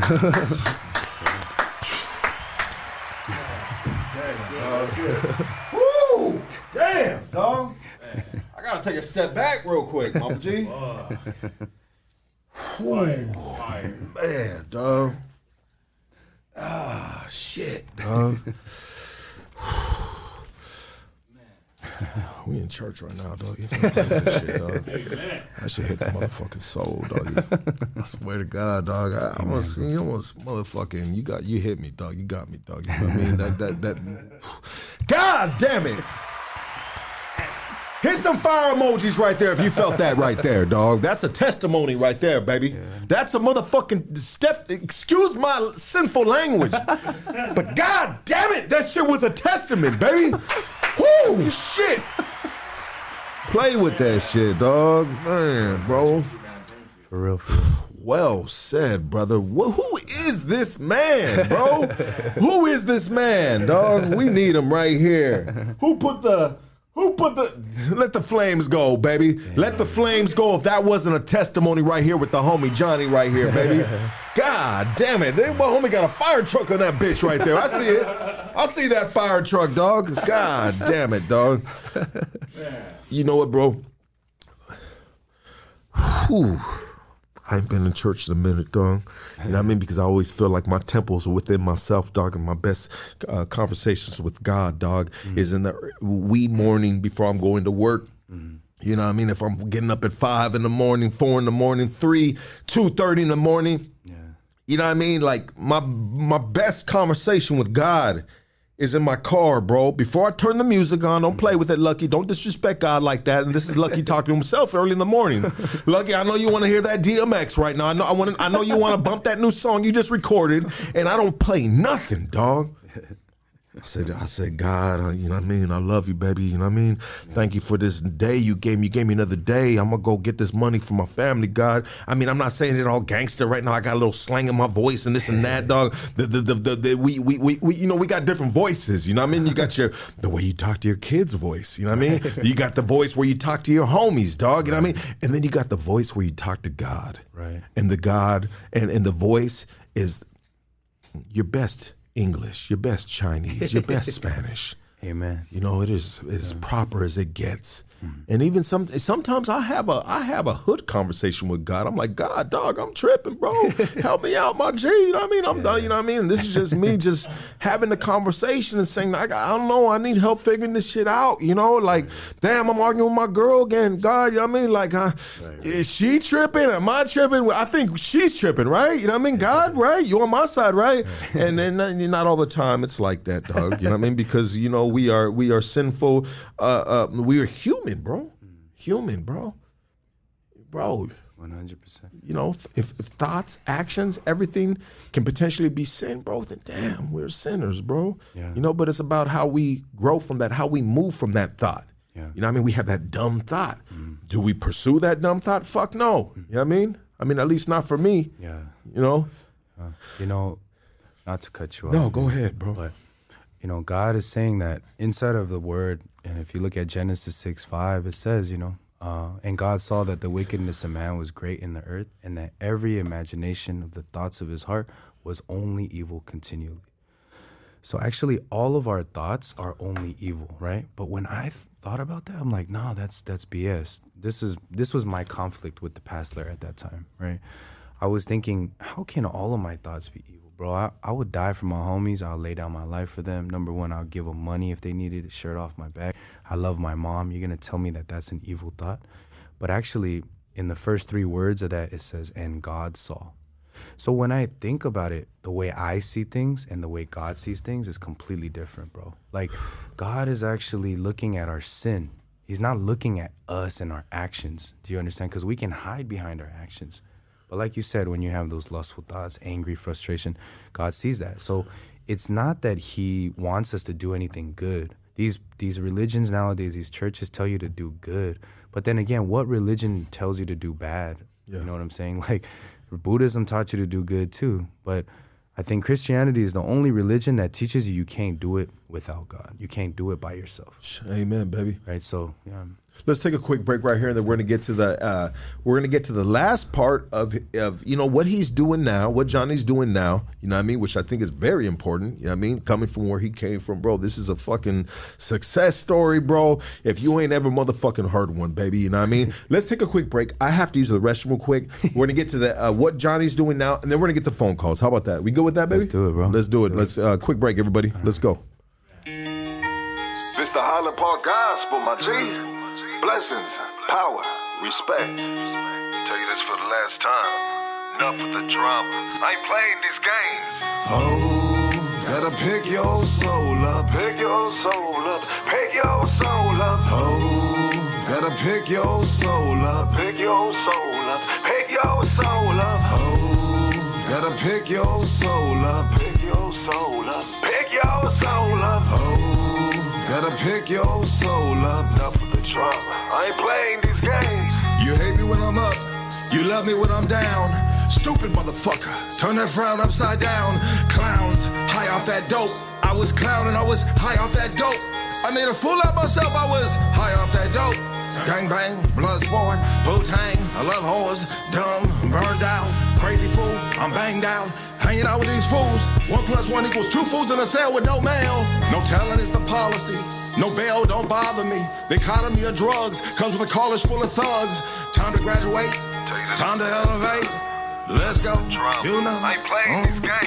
Oh, gotta pick your soul up. Pick your soul up. Pick your soul up. Oh, gotta pick your soul up. Pick your soul up. Pick your soul up. Oh. Gotta pick your soul up. Pick your soul up. Pick your soul up. Oh, gotta pick your soul up. Enough of the drama. I ain't playing these games. The highs and lows come with lies and cold. I'm a wilted rose, only the gardener knows. Water me, talk to me, fingernails bleeding lottery. She lied to me, she cried to me, point clearly taken. What's popping, bro, what's shaking? Without love, there's no patience. Sit in a concrete cell, my soul vacant. You in a hood trap, working off your bad back. Homie, love is a true fact. Blood on the menu, don't mean to offend you. Take it how you want it, taste it, it's vomit. Shit is foul, 2 fingers in the air, Kermit drink tea like that shower. Hit that like, hit that subscribe button, baby. Let everybody know we here, doggy. Hoodstocks, doggy, you know what I mean? Hit that like, hit that subscribe. That's what keeps us moving in this motherfucking algorithm, this YouTube fucking metaverse. Let's go, baby. Pick your soul up, pick your soul up, pick your soul up. Oh, gotta pick your soul up, pick your soul up, pick your soul up. Oh, gotta pick your soul up. I ain't playing these games. Why we gotta die like that? Why can't we spread our wings and fly like that? Not only in heaven, but life. Dodging the hooters, already got 2 strikes. Walk with me, talk with me, what you like to do? On me, my G, I'ma push you through. No, I'm good, bro. Yeah, give them they roses while they here. Let them know they chosen. We love you while you're here. Too much pain and sorrow. Some of us ain't gonna see tomorrow. Like, be like that. Why we gotta be like that? The power of prayer is real. The power of love is fear. What I fear is what I'm scared to hurt. What you fear ain't always gotta hurt. Enough of the drama. I ain't playing these games. Oh, gotta pick your soul. Let's go. Up. Pick your soul up. Let's go, pick baby. Your soul up. Oh, gotta pick your soul. Let's go, baby. Pick your soul up. Pick your soul up. Oh, gotta pick your soul up. Let's go, baby. Hit that like, hit that subscribe button, baby. We got a classic in the works right here, dog. You don't play with it, dog. Everybody give it up for Johnny, doggy. Yes, sir. Yes, sir. Yes, sir. Appreciate you, my brother. Thank you, bro. You're part of the family right here now, dog. You know what I mean? Thank you. Real shit, dog. I'm going to be holding you for that, you know, when we go out to get some fucking comida, doggy. You know what I mean? For real, bro. Get some food, dog. I got you, man. I'm with it, baby. So, what are you doing now with your life, brother? So actually, I'm a minister now. I go, to prisons. We're in about 126 prisons all across the U.S. I also go to different places like Thailand. I'm going to Korea in 4 days to also give my testimony and talk to the prisoners there and the inmates there too. Just planting hope, bro. Wow, that's amazing, Yeah, bro. Are you that's it. part of the ARC program? No, I'm not. Okay. We're part of the Christian Leaders Fellowship, CLF, and the International Youth Fellowship, IYF. Okay, and they have access to getting in these prisons and in these different outlets. Yes, sir. I mean, bro, like, how is it when you go into these prison systems and you see young homies like yourself from your neighborhood, bro? I mean, of course, it's all love. When they look at me, they're just like, damn, man, I heard about you and stuff like that. So, yeah, it's all love, and they love it, bro. They try to, like, kind of talk about the hood stuff because that's just what we have in common. You know what I'm saying? Yeah, like, yeah. Oh, who's this? Hey, you know this guy, you know that, But when we get past all of that, I kind of like mentor to them and counsel them, and then also connect with their families outside too. Because people who have been to prison, it's not just them that's going through the prison, but it's the families that's going in it through it with them as well. So we reach out to the families and help them out too. And so when it comes to, and salute to you on that, brother, you know what I mean? So when it comes to, like, okay, we got California prisons, and now, I mean, have you gone to other countries and talked before? Yes. Okay, Yes, so talk about that, brother. You know what I mean? Yeah. Obviously, you're speaking to them in Chinese, and what's the difference, bro? You see a difference? There's a big difference. First thing is gang culture. I mean, California, not just Cali, but USA in general. When they look at us, we're like the unicorn, bro. It's like, you guys got money and all that, but why you live that way? Like banging on people, and they ask me stuff like, do you know any Italian mobsters? Because the movies and shit, right? Yeah, absolutely. And I'm just like, nah, I'm sorry, bro. Like, they're like, really? What? You must not be a real one. Bro, I'm from Cali, homie. Right. You know what I mean? We got on a whole another level out there, baby. You know what I mean? Spencer, homie. Right, for real. For real, dude. And so what is there like, bro, like, I mean, traditionally you're Chinese, bro, but how do you even connect with those dudes, bro? Like, being the fact that it's just a whole different thing, bro. Right. So I talk about the core of the heart, which is the emptiness. these people, no matter how big and bad they are, because in certain prisons they've murdered people and stuff like that, and they're there forever, or they're facing the death penalty too.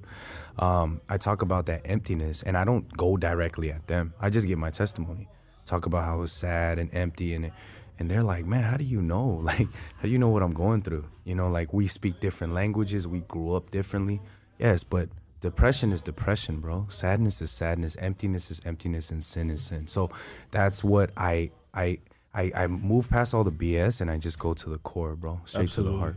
Yeah, you cut out all the fucking small talk and shit. I mean, are they harder to get through opposed to dudes from California? I think so.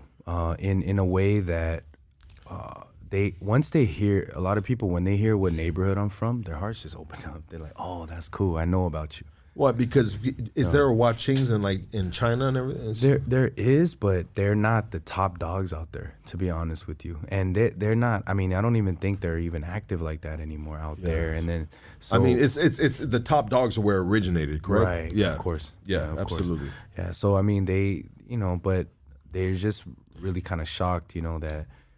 The way I look too, because they're not all tatted down too. They don't know that LA they don't know the gang culture like they that. wondering how you got that good ink. Yeah, 100%. I mean, who did your ink, bro?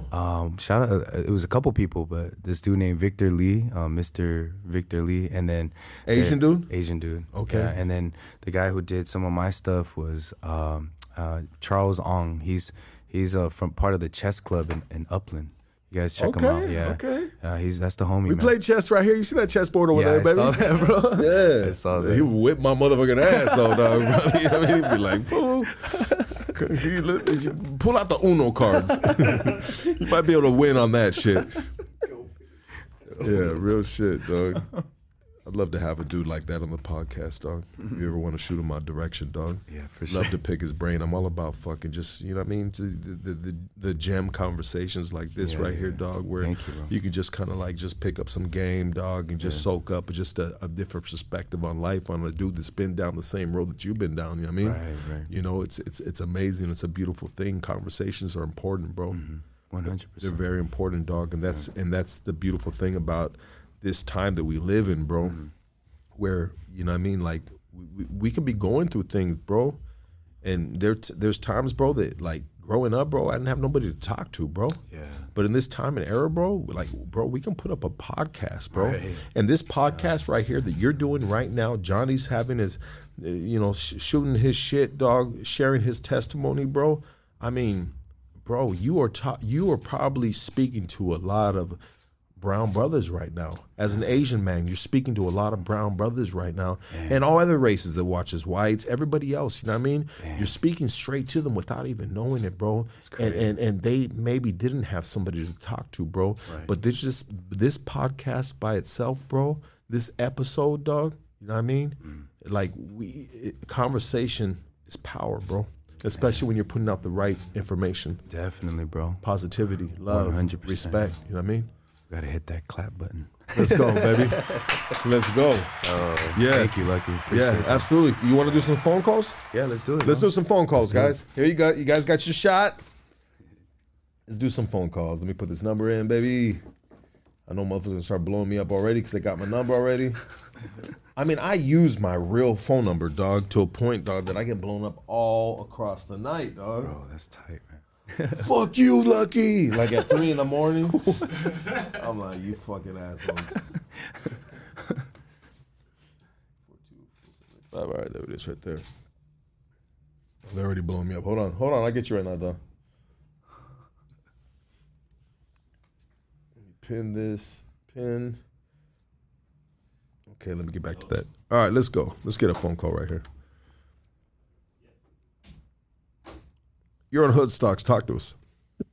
What up, Lucky? What up, baby? Hey, you know what, man? Straight up, like, homeboy's saying some real ass shit, bro. They even got me thinking these are my own fucking thoughts, my own inner demons, like the drinking, like the smoking cigarettes, like the fucking, all these fucking things, the emptiness. That's some real ass shit, homeboy. Hey, you know what? I gotta give mad love to you, bro. Straight up. Thank you, bro. Thank you. Straight up. Like that really you know, I don't mean to sound like a fucking punk, dog, but like on the real shit, like that really fucking, it really resonated in my head. Thank you. You know, like especially one thing that you said about how, like, you know, God isn't looking at your sins because he knows you a sinner. Right. Right? Right. And I'm thinking to my fucking self every day of my fucking life, like, hey, homie, you gotta get off this drink, dog. You gotta stop smoking these cigarettes, homie. You gotta stop fucking tripping on every motherfucker that fucking cuts you off. Right. Like, it's weird, but it fucking makes sense. You get me? Yeah, I got you, bro. You know, first off, thank you, bro. I appreciate you. What's your name, bro? My name's Art from Santana, homie. Art, nice to meet you, bro. And Nice yeah, to meet you. you know, like I said, God knows, bro. He knows that we are people who are gonna struggle, and that's why He sent God, His son for us, bro. And He washed you perfectly. So on God's side, He sees you as righteous. You understand? The only thing is we have to see our thoughts as evil. Then we can turn away from that. So the thought is telling you to do cigarettes and stuff like that. It's not you who's doing it. Let me give you an example, bro. Like there was you know the story of like Adam and Eve, right?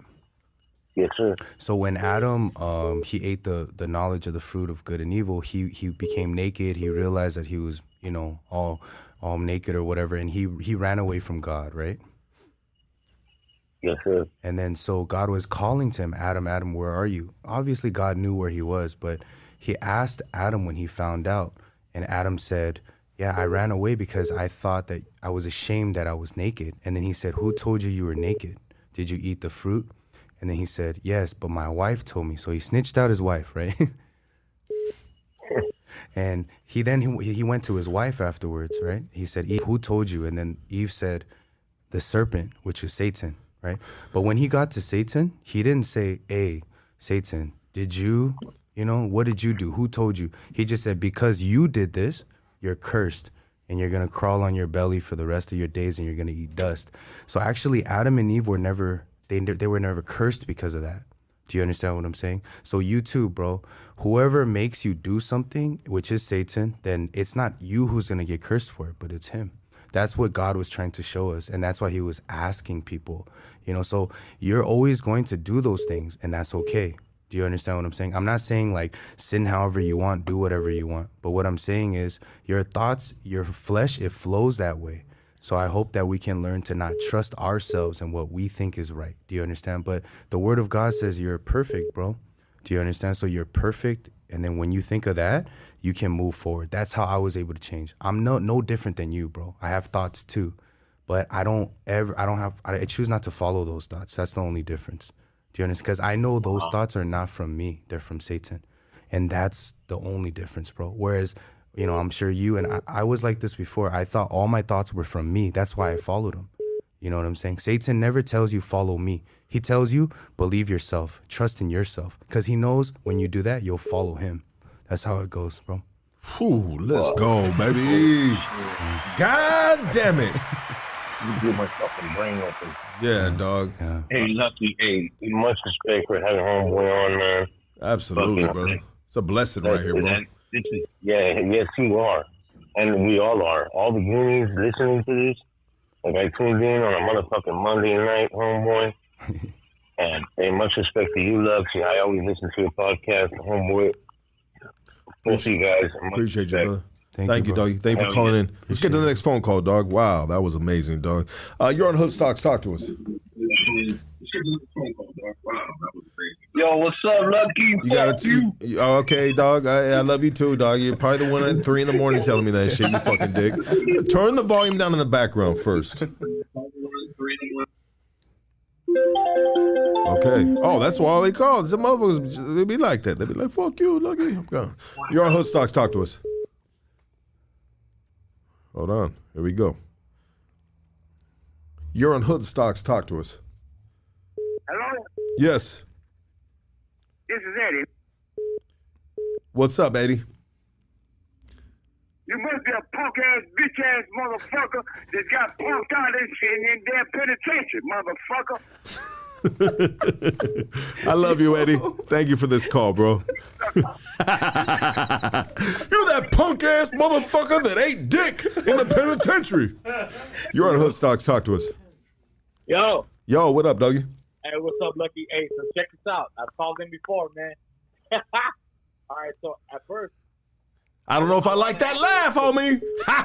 hey, Go ahead. I don't know if I like where you going, dude.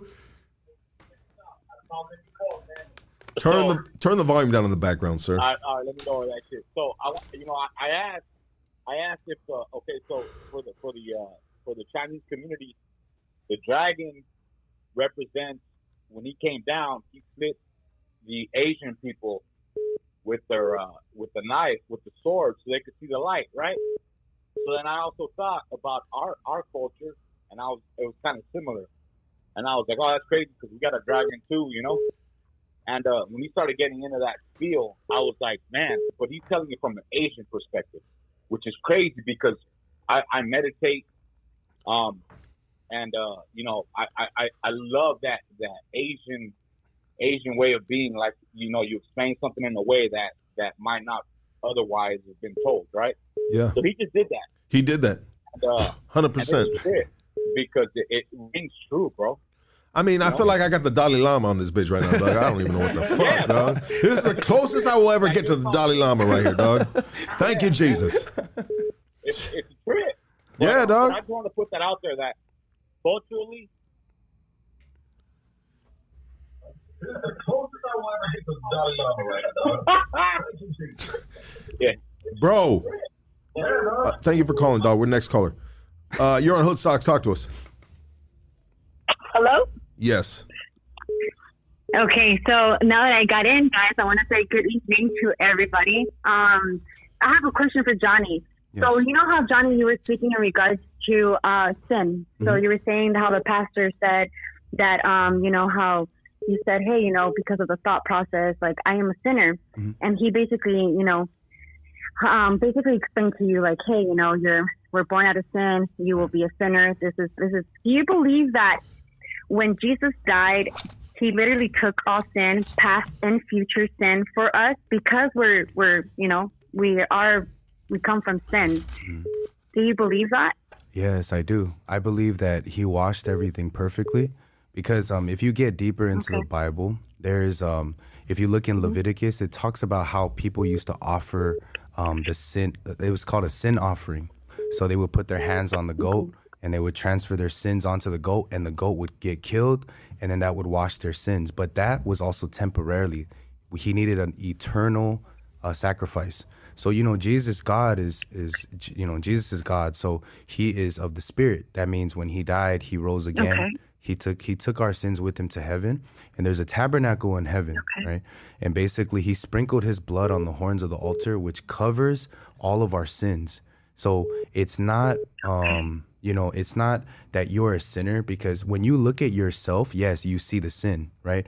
But when God looks at you, he already saw that Jesus has washed all of those sins, past, present, and future. And when he sees Jesus's blood, that's what he sees. He's paid for those sins. All he needs us to do is accept that wholeheartedly, right? So if many people nowadays, they're saying, I'm a sinner saved by grace, or I'm a sinner that sins, or I'm righteous, a righteous person that sins. But God said you cannot serve two masters. You cannot be in heaven and in hell. I'll be Luke. Right, exactly. So what about that lukewarm situation where you're hot and you're cold, but you cannot be lukewarm? What do you think about that? Yes, that is true, because you're serving two masters. You're saying that I'm a sinner, which Satan is telling you, and you're saying I'm righteous, which God is telling you. You cannot serve God and Satan at the same time. So either you're righteous or you're a sinner.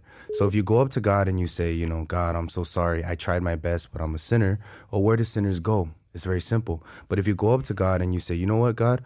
Yes, I was a sinner, but you made me righteous, because that's why you sent Jesus. You knew how we were. You knew that we were going to mess up. You knew that we're going to live our whole lives like this. You know why? Because if we could take care of ourselves, why did he need to send Jesus Christ? He didn't. So he sent him Go ahead. Go ahead. Go ahead. I didn't want to cut you off. Go ahead. Yeah, I'm done. I'm conflicted a little bit in that situation, in that aspect where we can be in the middle, where we have to be righteous or we have to, we're a sinner. Mm-hmm. But if we come to God, does that mean that we have to repent from committing that sin and live righteously and not commit a sin again? No, because you cannot stop committing sin, right? Sin is part of us, right? That's like saying, I'm going to never be hungry again. Yeah, you can try. But in the end, when push comes to shove, you're going to do it. God knew that. He made it like that. So what God is telling you is that you're righteous, which is what the word of God says. When you have a chance, read Romans 3:23 and 24. It says, for all have sinned and fall short of the glory of God.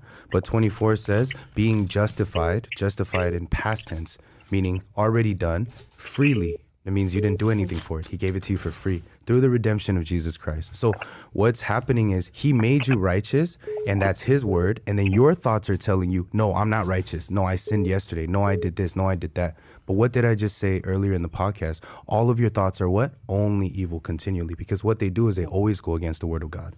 So you have to choose. Correct. Am I going to choose my thoughts, or am I going to choose the word of God that never changes? So I chose to choose the word of God. Okay. That's the only reason why I'm changed. It's not because I did well. It's not because I pray and I don't have no more thoughts. It's not because you stopped sinning. Right. It's not because you stopped sinning. It's because you accepted the fact that you are a sinner. Exactly. But you accept that God, Jesus, he gave his son and he cleans us.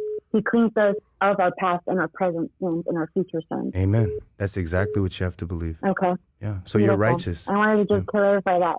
Thank you. Thank you. I appreciate that. Well, thank you guys. And Johnny, God bless you. And I hope that you keep, kind of inspiring others to kind of dig deeper into that spiritual warfare, because I feel like that's the actual war. We're fighting that spiritual warfare at this point. It's a conscious awakening that we must kind of dive into. And thank you. I appreciate that. Amen. And lucky as always. Hoodstock crew as well. Thank you so much. God bless you guys. God bless you as well. Let me ask you a question, bro. Yeah. What do you feel about the abortion law that just came down from the Supreme Court, bro? Mm-hmm. So what I believe is God allows everything, right? So even that law he allows babies to get aborted. He allows everything, because people forget that they're looking at the surface. They're looking at people who are like, oh, why did you do that crime? Right? Just like how the judges looked at us, like, why did you do that? They never look at the foundation of things. If God allows things to happen, let me give you an example, right? My friend, he's like an Olympic cyclist, actually. And now he's older now, but back then he was an Olympic cyclist. So he broke his ankle, and at that time it was like 2000, when the Twin Towers was going on, right? Yeah. And he had that flight to New York, but he broke his ankle, and he didn't know that flight was going to go through the Twin Towers. So when he had that exact flight? Yes. And when he broke his ankle, he was like, man, he was a Christian. Like, God, what are you doing to me? This is my source of income. This is a rally.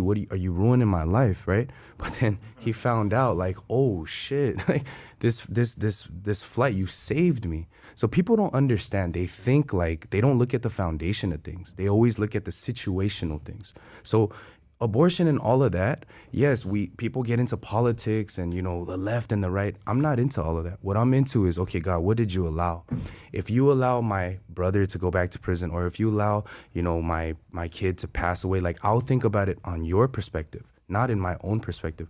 Because then that's how wars start. That's how fighting starts. Well, I feel like I should have a right to pro-life, and you should have a right to pro-choice, and it becomes like this. And that's exactly what Satan wants. He wants us to fight each other. Right? But when I think about it, I let it all go to God. Like, okay, God, you're allowing this, obviously. You allow babies to die. I may not understand why you allow that, but I'm not the judge either, right? I use an example of like me and you. We're from the streets. I never, shot at somebody and then went to court and was like, you know what? I should do like 100 days in county. You know what I'm saying? I don't make that decision. But the funny thing is we judge God. We tell God like, I don't feel like that's right. You shouldn't be doing this. You shouldn't be doing that. We're not the judge. That's where I came down to that conclusion. And that's why when I'm able to let it go, then there's no issue for me. Like I don't get into those things, because it's like, what is the point of that? My perspective is not always right. I know that. I'm not a perfect person. I didn't do enough research. What am I speaking on? And even if I did, how do I know like my heart won't change a week from now, 2 months from now? I understand what the Bible is saying is your heart is deceitful above all things. That means it's the biggest liar and it's desperately wicked. And then it says, who can know it? That means nobody knows their own heart. They trust it. That's why they don't know it, right? If they knew that it was a flip-flop and it lied all the time, why would they trust their perspective? So I've learned from the foundationary standpoint not to trust what I feel all the time, because that's what happens.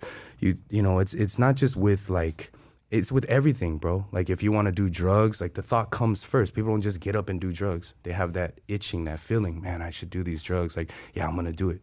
You know what I'm saying? And then they follow that thought, and that's how it becomes that problem. So with the abortion stuff, like if God allowed that to pass, which I did, because I feel like he did, he allows everything to happen, right? He allowed... he allowed it to happen in discretion of each state. Now, if you're in California, you're in a sanctuary, and you got a lot of people flooding the streets of traffic right now of dudes trying to get home, protesting this, and we get it, but you're in California.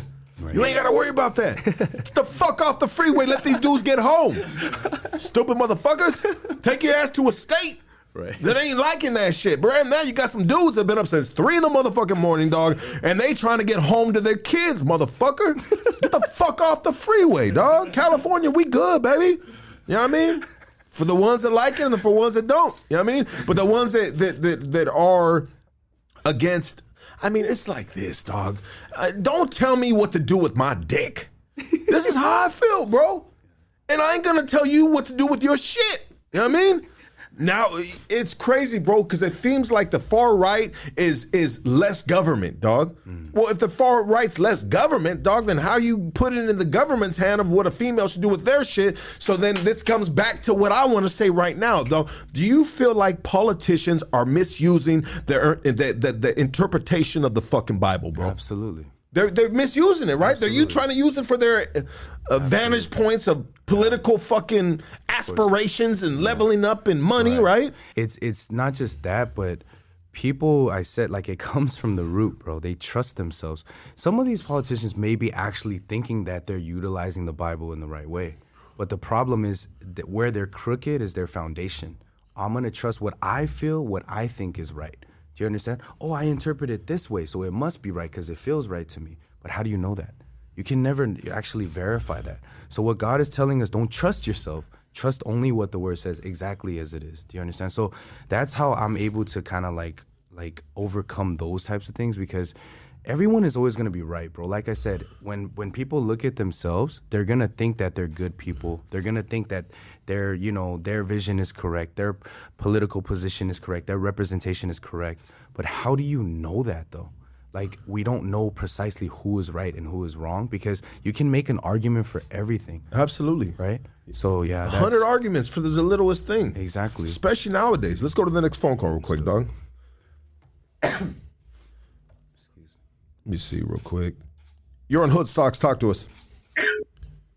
Hello. Yo, hello. Hey, what up, Lucky? What up, Dougie? Talk to us, Dougie.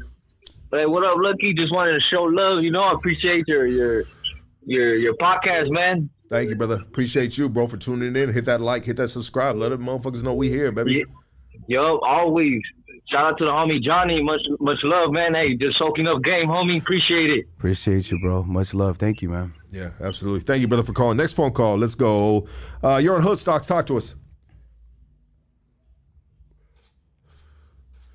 Let me see here.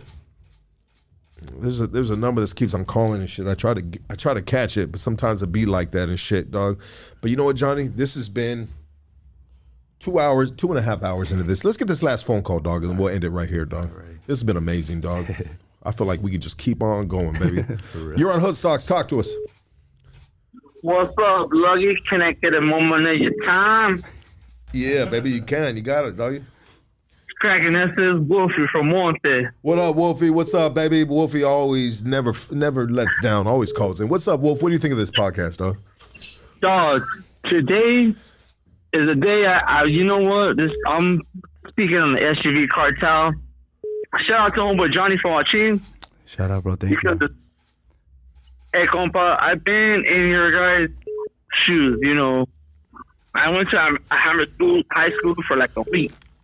Talk to him quick. You know, what I gotta say here, like, you ninjas are crazy, dog. You I don't know, Asian boy or watching dog, but it was like a whole war between me and you guys, dog. Like, I mean, not me and you guys, but I hinted also. I'm trying to say, like, what are we doing for our people as now? You know, as far as our gente now, like as far as how to break that peace. I remember getting out of high school, dog, and it'll pop off, dog. We'll hit up that little right by the corner by the market, dog, and it's popping, dog. We're going at it. Yeah. Both razas, meaning both races. Yeah. You're from and EMF, if you don't mind me asking. And I'm from Monte, dog. Oh, Monte. It was over there, dog. It wasn't even EMF, dog. It was just brown against Asian, dog. It's crazy, dog. Like, you know how it goes, dog. After the game or whatever pop, homie, we would go out at it just on the halls, dog, right in through the locker room in the high school, dog. Right. I feel you. Like, I don't know how it is now because Alhambra's like, it's just whitewashed now, but yeah. I mean, I got a lot of homies out there in Alhambra that it's just crazy now. So I'm just wondering how it is now because I don't even know now, like how it's. And I know you don't know either because as the fact we're above that, you know. I'm in my 40s already, dog. Oh, for sure, bro. Damn, you sound young, man. Yeah. No, I'm just, you know, I'm in my 40s already.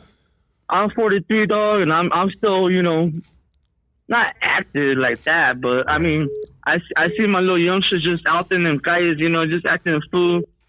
I chill with them, you know, here and there, but it's just like I wonder what is you know, you're pushing that, you know. I mean, as watching, I respect that, but when I remember when I went to Alhambra, dog, I didn't know who was watching Asian boy, dog. I was just brown, that's it. Yeah. Well, thank you, Wolf, for calling. We're going to go to the last caller. We love you, baby. You're always calling in and dropping the jams, doggy. Thank you for taking up the time where I took a leak, dog. I mean, love you, baby. Thank you, bro. Yeah, you're on Hoodstocks Talk to us. Last phone call. What's up, man? Yeah, I'm glad I got through, man. Hey, shout out to the homie Johnny right there, dropping knowledge. We need more religion in our life, man. Thank you, bro. You know, and I think good you got it because, you know, to come back to other individual, you know what I'm talking about, you know, that Maravilla fool, you know, you're gonna take them down, homeboy, no trip. But you got to get real shit about the Bible and the Word. The other guy kick nonsense. Absolutely, dog. I think you know what, bro? I think this right here, the way he spoke the word, bro, was very relatable, dog. Relatable, dog. Yeah. Relatable and not so like condemning, bro. You got dudes that fucking talk these Bible verses. They're just like trying to really like condemn you and just put you in a room all by yourself, bro, and say like you're fucked, dog. I mean, I think his approach with the word, bro, is very, very pure, dog. You know what I mean? And it's relatable, it's understandable, it's calm, dog. It's just something that's soothing to the head, opposed to someone that's just gonna like condemn you and say, if you're not this, if your dad's fucand this and your mom's this, you're the seed of this and blah blah blah, and you're gonna go to hell. And Jesus had fucking pigmentation and motherfucking laminated hair and all this other shit. Like, you got these dudes, dog, that are just like pushing the wrong message, baby. Like, dog, what are we doing here, dog? Are we talking about God or the devil? Because right now it sounds like the devil is preaching to me right now. We didn't even know we have street cred. Yeah, no, I know that, dog. Street cred right here. He ain't got no name in the streets. But anyways, we're going to leave it at that, baby. I love you. Thank you for calling, dog. Yes, sir. Last phone call right there. Johnny, this has been dope, bro. This has been amazing. This has been a blessing, bro. This has been something, dog, that grounds the podcast, dog. Like, we always need, like, these type of testimonies, bro, to just, like, put us back and let me know and remind us all of where we need to be at, you know, in life, bro. Sure. In life, you know, foundation, grounding, you know what I mean? It is much needed, bro. And this has been a blessing, brother. Thank you, bro. Thank you so much, doggy. Thank you, dog. Appreciate you guys, really. And anything else you want to say out of this, bro? You know what I mean? You know, I just want to thank everybody here at Hoodstocks, too. And I'm very thankful, man. Like, we are people who are just trying to make it. And I respect Lucky's, you know, podcast and what he's pushing as well, you know. So you guys tune in and yeah, man, follow up and just make sure to keep that solid lifestyle. But just remember that God has made you guys righteous, holy, forever. Okay, so don't judge yourself. Don't look at yourself like look at yourself through the eyes of faith and through the Word of God, which says that you're perfect. And when you start to truly believe that in your heart, things will change for the better. Just like it has for me. I'm nobody, honestly. I'm just like everybody else here. Probably one of the worst according to CDC and, all that. But we're people who can really have happiness, and there's ways to have that happiness. So, yeah, that's what I wanted to leave off with. Thank you so much, bro. You know what, bro? Hold on real quick, dog. I can't let So this is my boy right here. Have you heard of the neighborhood Lomas? Yeah. Okay. So there's a brother right here, Sticks from Lomas. Yeah. Have you heard of that name before? I heard of that name. And he wants to talk to you, bro. Oh, okay. You want to get a quick conversation with him? Yeah, let's holler at him. Yeah, hold on. Sticks, I seen you on YouTube, that's it. I love it when I hear other races using that word, bro. Let's get Sticks right here, dog. Sticks from Lomas. He's part of the fan bam right here. Sticks is cool, man. Oh, shit. Yeah. Hello. Man, thanks for hitting me up, bro. I was already getting sad, Well, we don't want to get you sad, homie. We want to turn that frown upside down, baby. You know what I mean? Man, shout out to both of you guys, bro. This is I didn't catch the beginning, but man, this is a blessing, bro. Just hearing this. Hold on, it's a blessing, just hearing, and not only that, I don't know where he's from. If he's from Monterey Park or that area, but he's from the Watch. He was he was once upon a time ago from the Watchings, dog. But no, he's talking about the sides. And I know what you're talking. When we grew up, I grew up around Watchings, bro. I mean, they were right there, since I was a kid. But yeah, I know, bro. Yeah. But yeah, bro, I've been blessed. Man, just listening, just the way he articulated it. I know it resonated with a lot of people, and even with you, His approach was amazing, and this is coming from a homie that has changed his life, and he's also. Are you a minister as well now, bro? Yeah, bro, I'm a minister. No, the homie Sticks. I went to school, bro, and I graduated all that, but I left the ministry that I was a father.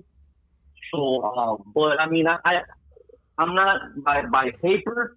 But every day, bro, the Lord uses me, bro. So I do consider myself a preacher of the gospel, bro. And I don't think we need a paper to validate us. Well, I'm just saying, if you do, dog, MacArthur Park, they hot right now in MacArthur Park, bro. You can get one for like $20, homie. Yeah, I heard. And a Social Security card. Hey, but yeah, bro, man, just wanted to tap in and let you guys know, man, salute, bro. And I did want to touch on one thing. I agree with my brother, bro, and he's pretty solid. The way he explained it, bro, is that we're all sinners, and Jesus, bro, he makes us righteous when we place our faith in him. But I do believe that one does have to make that decision. I don't think it's the Bible teaches like universalism or that everybody gets saved, right? We do need to believe in him and receive that grace. And also, I think as you begin to walk, you definitely will probably sin for the rest of your life, but I do believe you sin less because, the Holy Spirit comes in you, man, and there's conviction. And the Bible does teach, like Romans 6:1, shall we continue in sin that grace may abound? And then Paul says, certainly not.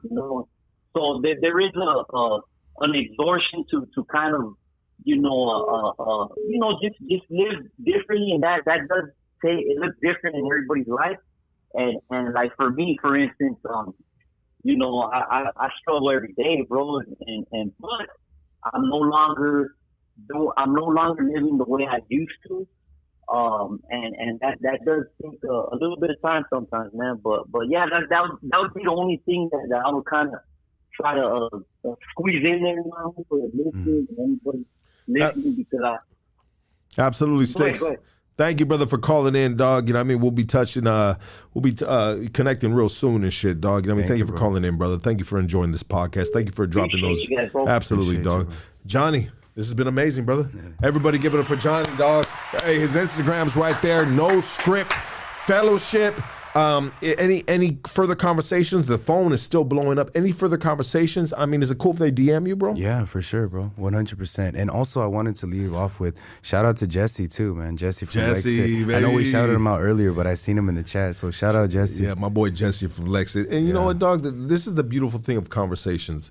Like we homies, bro. You know what I mean? We create a family right here. Right. But not all the time are we gonna 100% believe on agree, bro. Yeah, you're right. But we can agree to disagree, and we can, you know. But as long as we can maintain still that brotherhood, that friendship, and that kind of like that conduit to grow, bro, 100. on both sides. You know what I mean? Those are the friendships you want, bro. Yeah. Like you know what I mean? Like I feel like I can call Johnny up and be like, "Hey, Johnny, check it out, dog. I need your advice, bro." Yeah, you know what I mean? Like bop bop bop, whoop whoop whoop. You know what I mean? And he gonna drop me something cool, dog, or he's gonna give me something that I can think about and be like, you know what? Maybe he's right, dog, or maybe I don't agree with him, but we need to create these relationships, these friendships, bro. 100%. They may not 100% coincide with what you're doing right now, bro. Right. But you know, we need these friendships, bro. So never count a homie out, bro. Yeah. That maybe he's living different, bro. Right. Maybe he's living different, bro. But maybe one day you might need him, bro. And don't wait till you're fucking in a horrible situation like prison. You know, like dog, like, and it happens, bro. I don't know how many homies that all of a sudden they were out for a long time, bro, or they were on a mission. They didn't hit me up one time, but now they're in the pen. They blow me up again, dog. It's like, come on, my G. You know what I mean? Shit, homie. But I get it. We imperfect human beings, and a part of having brotherhood, or you know what I mean? We sometimes we got to just put our shit to the side and be like, what the fuck you want, dog? Right. You know what I mean? But anyways, Johnny, this has been amazing, brother. Thank you so much, dog. Appreciate you. My pleasure, and thank you guys too, man. Blessing, baby. And hey, bro, you're always welcome right here. I mean, send some of your boys over here, dog. Whatever you want to do, baby. I mean, you got keys to the casa, doggy. Hey, you know what I mean? We love you and we thank you and we appreciate you, brother. Thank you so much. We are out of here, everybody. Like, subscribe. You know what we do right here at Hood Stocks. We go.